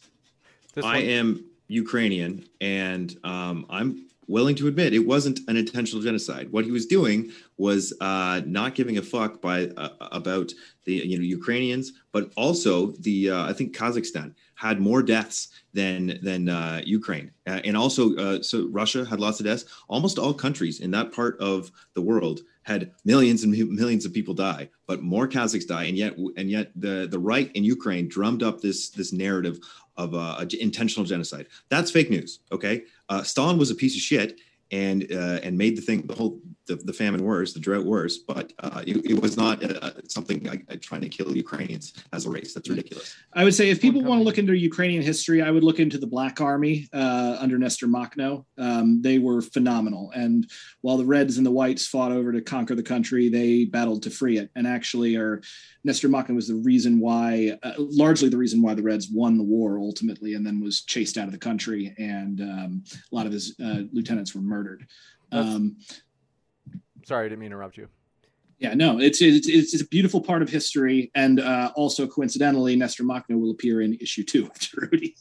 This one coming in from Snake Was Right says, Brent, what about the Chinese communist famines that necessitated reprivatization of farms? Lysenkoism?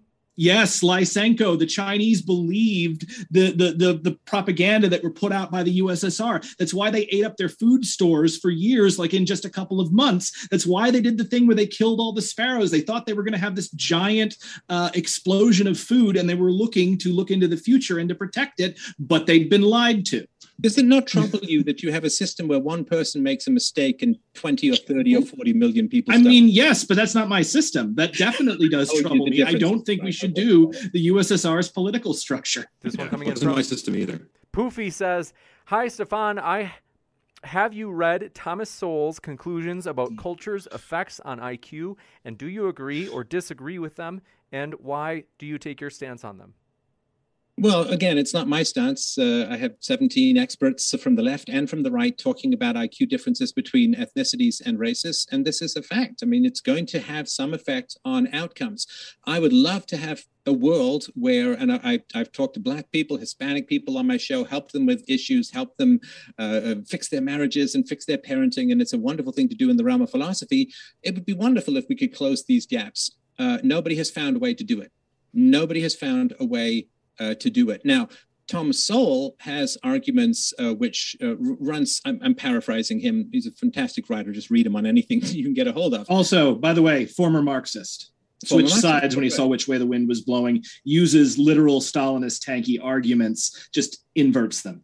He believes in nothing. So you're just insulting him rather than making an argument, because I guess... No, I'm pointing out, like, you are insulting him. Yeah. Own your shit, man. You're a Buddhist. Own your shit. You're insulting. It's an important thing to know. No, you're not making any arguments. You're not rebutting any of his data. You're not rebutting any of his facts. You're just insulting the poor man. Again, I'm talking about his thought process and his argumentation style. Just learn how to debate like an adult. Rebut facts and arguments, not with just petty, stupid. Okay. That's Rich giving your debate with Doug Lane. There was a question regarding Thomas Sowell. Did you feel like you had enough time? I'm trying to argue it. He just interrupted. That's fine. Okay.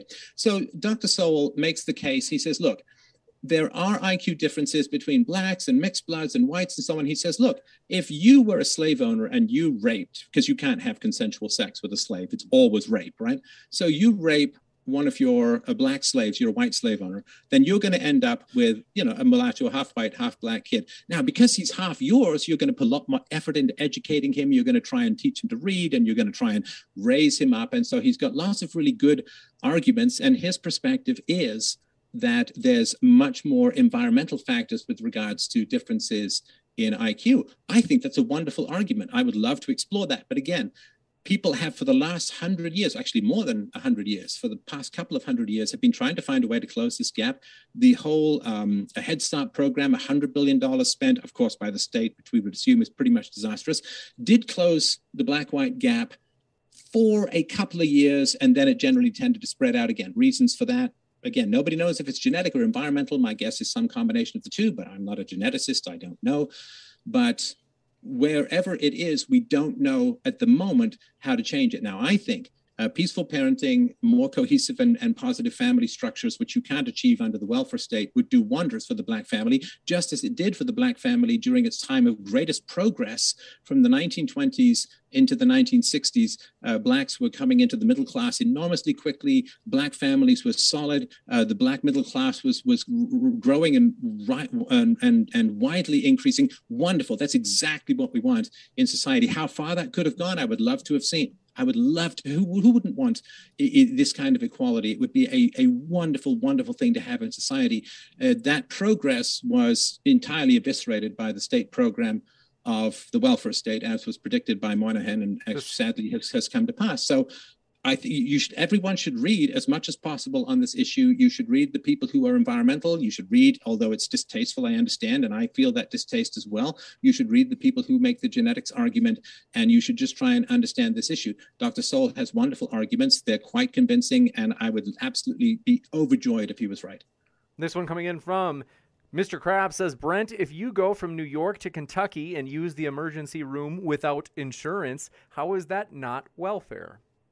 I mean, so first off, anybody can use the emergency room without insurance anywhere, and medical bills are largely a giant scam anyway. So no, that wouldn't be welfare. Like if I used the emergency room in New York without insurance, be exactly the same. So that doesn't make any sense. I mean, the idea is, do we help people who are dying if they can't afford it? Yes, obviously we do. Because a single human life is worth more than all the money in the world. Because again, money isn't real. It's just a measure of wealth. This one's like inches. Well, from Tranquillo, go for it.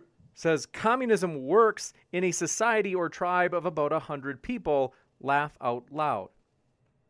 I mean, that's ridiculous because we've seen it function like on the national and regional level. We've got the CNT-FAI in Spain, who stopped the fascist war machine dead in its tracks and collectivized the entire city of Barcelona and the surrounding Argonne front for like 3 years. We also have, the PKK YPG, which were the single best fighters against ISIS in Kurdistan and Syria.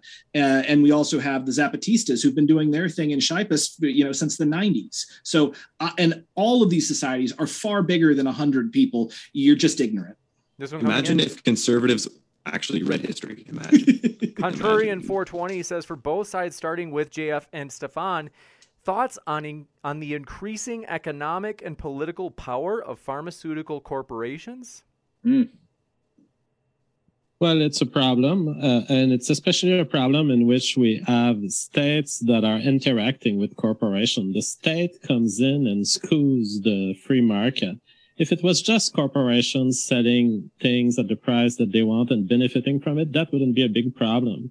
But when you get their agents from the corporations acting into the state and giving a veneer of legitimacy to vaccines, to certain medications, and they essentially are agents of the corporation, but they claim to be agents for public good, that is a very bad mix to have. Yeah, I'm not a fan. I like in a sort of free society, the way that you would make money as a healthcare provider is if people stayed healthy. There was a great system in China in the Middle Ages where you paid your doctor every month until you got sick, and then you stopped paying him until you got better. So he had an incentive to keep you healthy. And people should be paid for your health. They should not be paid for your sickness. Socialist medicine makes money off people being sick. It does not make money off people being healthy. A free market, a voluntary system would, of course, you would want everyone to make money when you're healthy and lose money when you're sick, but that doesn't work into the existing. All of the incentives are completely backwards. And when the incentives are backwards, there'll be a few people still doing the right thing. But for the most part, people just kind of give in and go with the flow. And it's really terrible. The average doctor in Canada listens to patients for 18 seconds before prescribing something. 18 seconds. And if you have complicated medical issues, people may not want to see you. We've got waiting lists 2 years to 2.5 years. I once needed to see a specialist, and I was told I'd have to wait for 16 months, in which case, hey, I'm better or I'm dead. So we do have a pretty bad system, a free system. This kind of systems that evolve spontaneously in a free society are systems where they only make money when you're healthy and then are obligated to treat you through contracts when you're unwell. I think that would be a wonderful way to move forward. Right now, it's entirely backwards. And I had just very briefly, I had a guy. I was just talking about this with my daughter today. Mad in America. A fantastic book, Robert Whitaker. And he's pointing out, he said, look, when we got antibiotics, the number of infections went down. When we had vaccines, the number of those illnesses went down. Now we have these psychotropics and the incidence of mental illness are going through the roof. It seems we're entirely backwards, and we've become this pharmaceutical dependent, hobbled society where people won't eat well and exercise. They just stuff themselves full of drugs that their grandchildren are going to have to pay for with their liberties. And it's just absolutely wretched. And I think I'm sure we're all on the same page that we don't like the existing system. I just hope that we can get to a peaceful one down the road. What Stefan just said about Canadian doctors is a lie. The 18 seconds refers to the time before a doctor interrupts a patient, which is still bad, but that's all because of capitalist incentives, not communists. We don't live in a communist society. Wait, the socialist healthcare system run by the government it's literally not socialist. It's literally capitalism. However, socialism is worker in ownership Cuba, of the means of production. In Cuba, they have lots of doctors, and in fact, they get much better care, much better time with their patients, and even the same thing can be said actually for Venezuela, at least back in the late 2000s before they ruined their economy there. Yeah, I'll say that big pharma is horrifying, and incentives for profit to be tied to healthcare is one of the worst things that you can possibly do, because everybody gets sick. So you essentially have a captive audience, and you have a captive consumer base, and it will only get worse as society continues. That said, and I'm going to put this out. So I'm from Manhattan, and I'm going to tell you right off the bat, get vaccinated. Because I have seen what freaking COVID can do. It just killed my wife's cousin. I watched my friend, both of her parents died of COVID within a week at the very beginning of this thing. I'm talking like runny nose at the beginning, in the hospital by Wednesday, on the respirator by Friday, dad's dead by Saturday, mom's dead by Monday, and now she's an orphan. She's not much. I'm not very old. And she's not much older than me, and her parents were healthy. So I'm incredibly angry. I'm incredibly angry at communist China for facilitating the spread of this disease into the world by not informing people, as they were bound to do by the most solemn treaties in the world, by informing people of a potential pandemic, by disappearing doctors who criticized, by downplaying human-to-human transmission. They facilitated the spread of this by closing down internal travel while still encouraging people to travel overseas. They spread this damn thing across the world, and that's just another body count for communism. You mean literally capitalism, capitalist China? Yeah. We do have to jump. This is everything I don't like. Strikes again, saying commies who decides who owns what in any stateless society? I mean, what can you hold and control just by yourself? That's what you own. And when you stop holding and controlling and using it, then somebody else can come by and take it. That's how anarchists have always defined property rights. It is based upon possession and use. You've heard possession is 9/10 of the law. Where we start to get tetchy is when you try to own and control something you neither use nor possess, and instead use state violence to enforce that ownership relationship. So this is a pretty silly question. Personal property is yours. It's factories, it's big government institutions or the socialist versions of those. It's small farms that you get to run yourself. Big farms are nationalized for the production of everybody, but it's not complicated. Wait, nationalized? What do you mean? Nationalized in a stateless society. Expropriated. How do you nationalize something in a stateless society? Sorry, I misspoke. Okay, no, I'm not trying to get you. I just expropriated. Yeah, he meant to say expropriated and run democratically by the workers. Got it. This one coming in from Taylor H. says, Brent, will you please directly address JF's argument about infinite needs? I did. So let's keep going. This one coming in from, appreciate your question. Poofy says, Brent, please explain, quote, money isn't real. Given that you say that, is personal property tradable, or is it also not real? I mean, personal property is in the physical things that you have, your computer, your food. That's real. That's wealth, if you want to think of it like that. Money is not wealth. Money is a measure of wealth. It has the same kind of reality as language. It's like inches, So it is a system that we use to try to manage how we distribute goods. It has some good qualities towards it, but it also has a lot of really, really bad qualities. And I would like to see, as we move into the future, where we go with, and this, ironically, JF kind of mentioned this when he said you can't use the will of the mob or mobs intelligence. Look up swarm technology. We have actually seen this technology has been around since the 1930s. It's getting even more, and it's a way of integrating individual inputs in such a way that the swarm becomes smarter than the sum of its parts. And it's actually outperformed both experts and markets and was able to successfully predict the winner of the Kentucky Derby multiple years running, if I'm not mistaken, and not just the winner, but like the trifecta.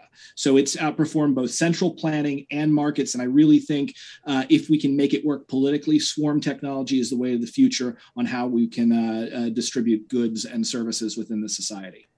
The entirety of human society is a swarm, and it's a swarm that makes babies.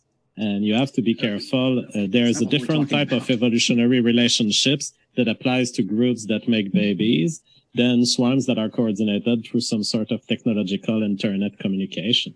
This one coming in from okay, so it's like with bees, with like a swarm of bees, and bees make babies. The swarm is more intelligent than any individual bee. No individual bee can even conceive of proper hive placement, but together they actually wind up finding the hives. This is a way to seize this power. It's funny that you mentioned bees, because bees are actually the relationship between all of the bees of a colony between each other are the same as between the cells in our body. So a bee colony is actually one individual biologically because it has only one queen that will carry their genes.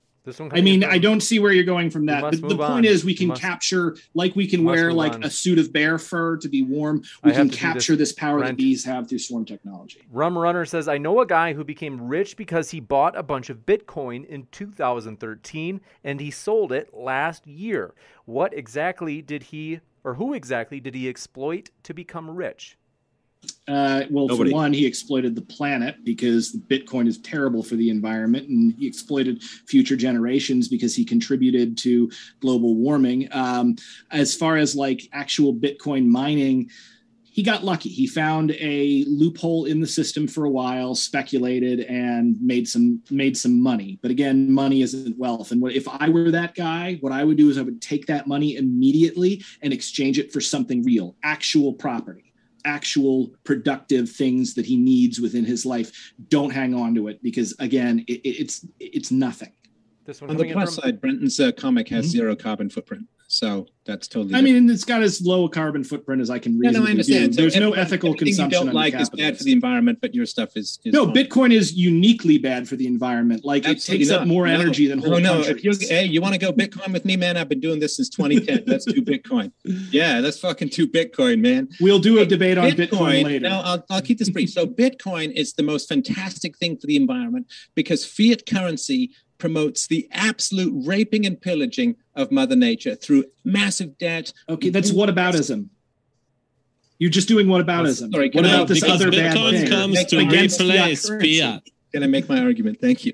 So what we want to do is we want to limit human consumption and not turn it into a cancer or a tumor where we just grab and consume everything at will. So Bitcoin will massively limit excess human consumption in a way that fiat currency can never do.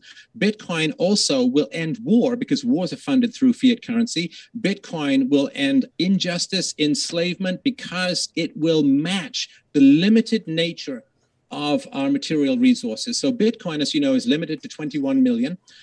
Nature is limited. We can do a lot with it, but it still eventually is a finite situation. So but people just make other crypto. Moving from a fiat currency system where you can create value out of thin air and thus allow people to go into the Bitcoin is? Brenton. Allowing governments to print money and like debt is simply deferred consumption. When you borrow $1,000 and you buy a computer, you're just deferring not buying a computer down the road or not buying something else when you pay that money back. Bitcoin does not allow for the intergenerational pillaging of the unborn, surely the worst exploitation in the history of the world. And so Bitcoin, by pushing back against the state and its capacity to buy allegiance by printing money, is going to be the biggest thing to limit our consumption, to limit and end war, except an extremity of defense. It is the greatest thing for anti-statism. It's the greatest thing to actually protect Mother Earth. And I came out of the environmental industry. I spent 15 years as an environmental entrepreneur. So I know to some degree whereof I speak. This is the most incredible technology to protect us from the pillaging of resources and our liberties through the infinite creation of imaginary money. There's a question for you, Brenton. The whole reason we have wars in the first place is currency. We just so we don't go too deep on this one. Yeah, okay. This question's for you, Brenton. They say, how do you justify taking the surplus value of the labor of your contractors? I don't take the surplus value of the labor of my contractors. Again, like a surplus value labor situation is when you have an employee who's paid hourly for your wages. Like that's what happens because, like, for instance, I worked as a manager in the past, and at my job, people were paid minimum wage, and I had orders to fire anyone who wasn't generating at least $40 an hour per hour they worked. Now, that is taking surplus value because that individual is generating significantly more than what they are paid back. Now, we can find a more equitable way of doing that because there is, people in management do things. That's a thing. I'm not going to say that all management is bad. I'm not even going to say necessarily that all ownership or all investment is bad. But what I am saying is that what we need to have employment contracts where they are negotiated from an even playing field, where each party, when they negotiate, stands to gain and lose roughly the same amount. And when I'm dealing with a contractor, that's what's happening. I don't have a coercive controlling share over the people who choose to work with me and I choose to work with. So the specific like labor theory of value exploitation doesn't actually apply to my business model. You got it. And the Legend Riv says, communism can't work. Look at how the political bureau failed the Russian economy. Central planning has a knowledge problem because of our individual liberty. Oh, that's such bullshit. Okay, so first off, if you want to say that like the Politburo, like their central planning didn't work, I'm sorry, you're just wrong. Like they had their problems, but Russia went from a limping pre-industrial power to a superpower, able to go toe-to-toe with the United States after smashing the Nazi war machine in a matter of decades. Now, the human cost to that was horrifying, and I would not recommend that anyone do that for any reason. But what I am saying is that they are very, very good at coordinating and especially functioning in like more primitive societies that have primitive, I don't mean it like that have been historically exploited by Western capitalist interests. And you just have to look at like China. You said that Marx said communism was not applicable to more primitive societies. Marx said that, and the USSR tried to still. So Marx is wrong about that? I would say he was kind of right on that, in that they haven't been able to reach communism yet. I think you need to move through those veritable stages of history. But also, I'm an anarchist, so my idea of socialism and communism is more rooted in peasant traditions anyway. So I would say he was probably wrong with that. So, and just for those of you who don't know, I'll keep this very brief. This is a Misesian argument that comes out of the 1920s, and it was considered to be a nail in the coffin for central planning, which was that without the information of price, there's no way to efficiently allocate resources. So if you have just a moment. So weird. Sorry, I've heard this so many times. Well, I'm not talking to you, man. I'm talking to the guy who asked the fucking question, okay? It's not all about you, okay? So if you got a ton of steel, where do you allocate that? Well, in the free market system, you allocate it to the person who's willing to bid the highest, who believes he can get the most value out of it. Now, again, value is not objective, it's subjective, so it's all a matter of perception. Without the signal of price, there's simply no way to allocate things efficiently. So what happens is, instead of going to the highest bidder, it goes to the most politically connected, or the guy who's got the most blackmail material on the central commissioner and so on. And to my knowledge, I haven't studied this in a while, but to my knowledge, there's no way to replicate these spontaneous decisions of hundreds of millions of people or billions of people around the world, which manifests itself in price. There's no way to replicate that pull signal from price by some push signal, which is based on politics. You go to this one coming in. This is very easy to answer.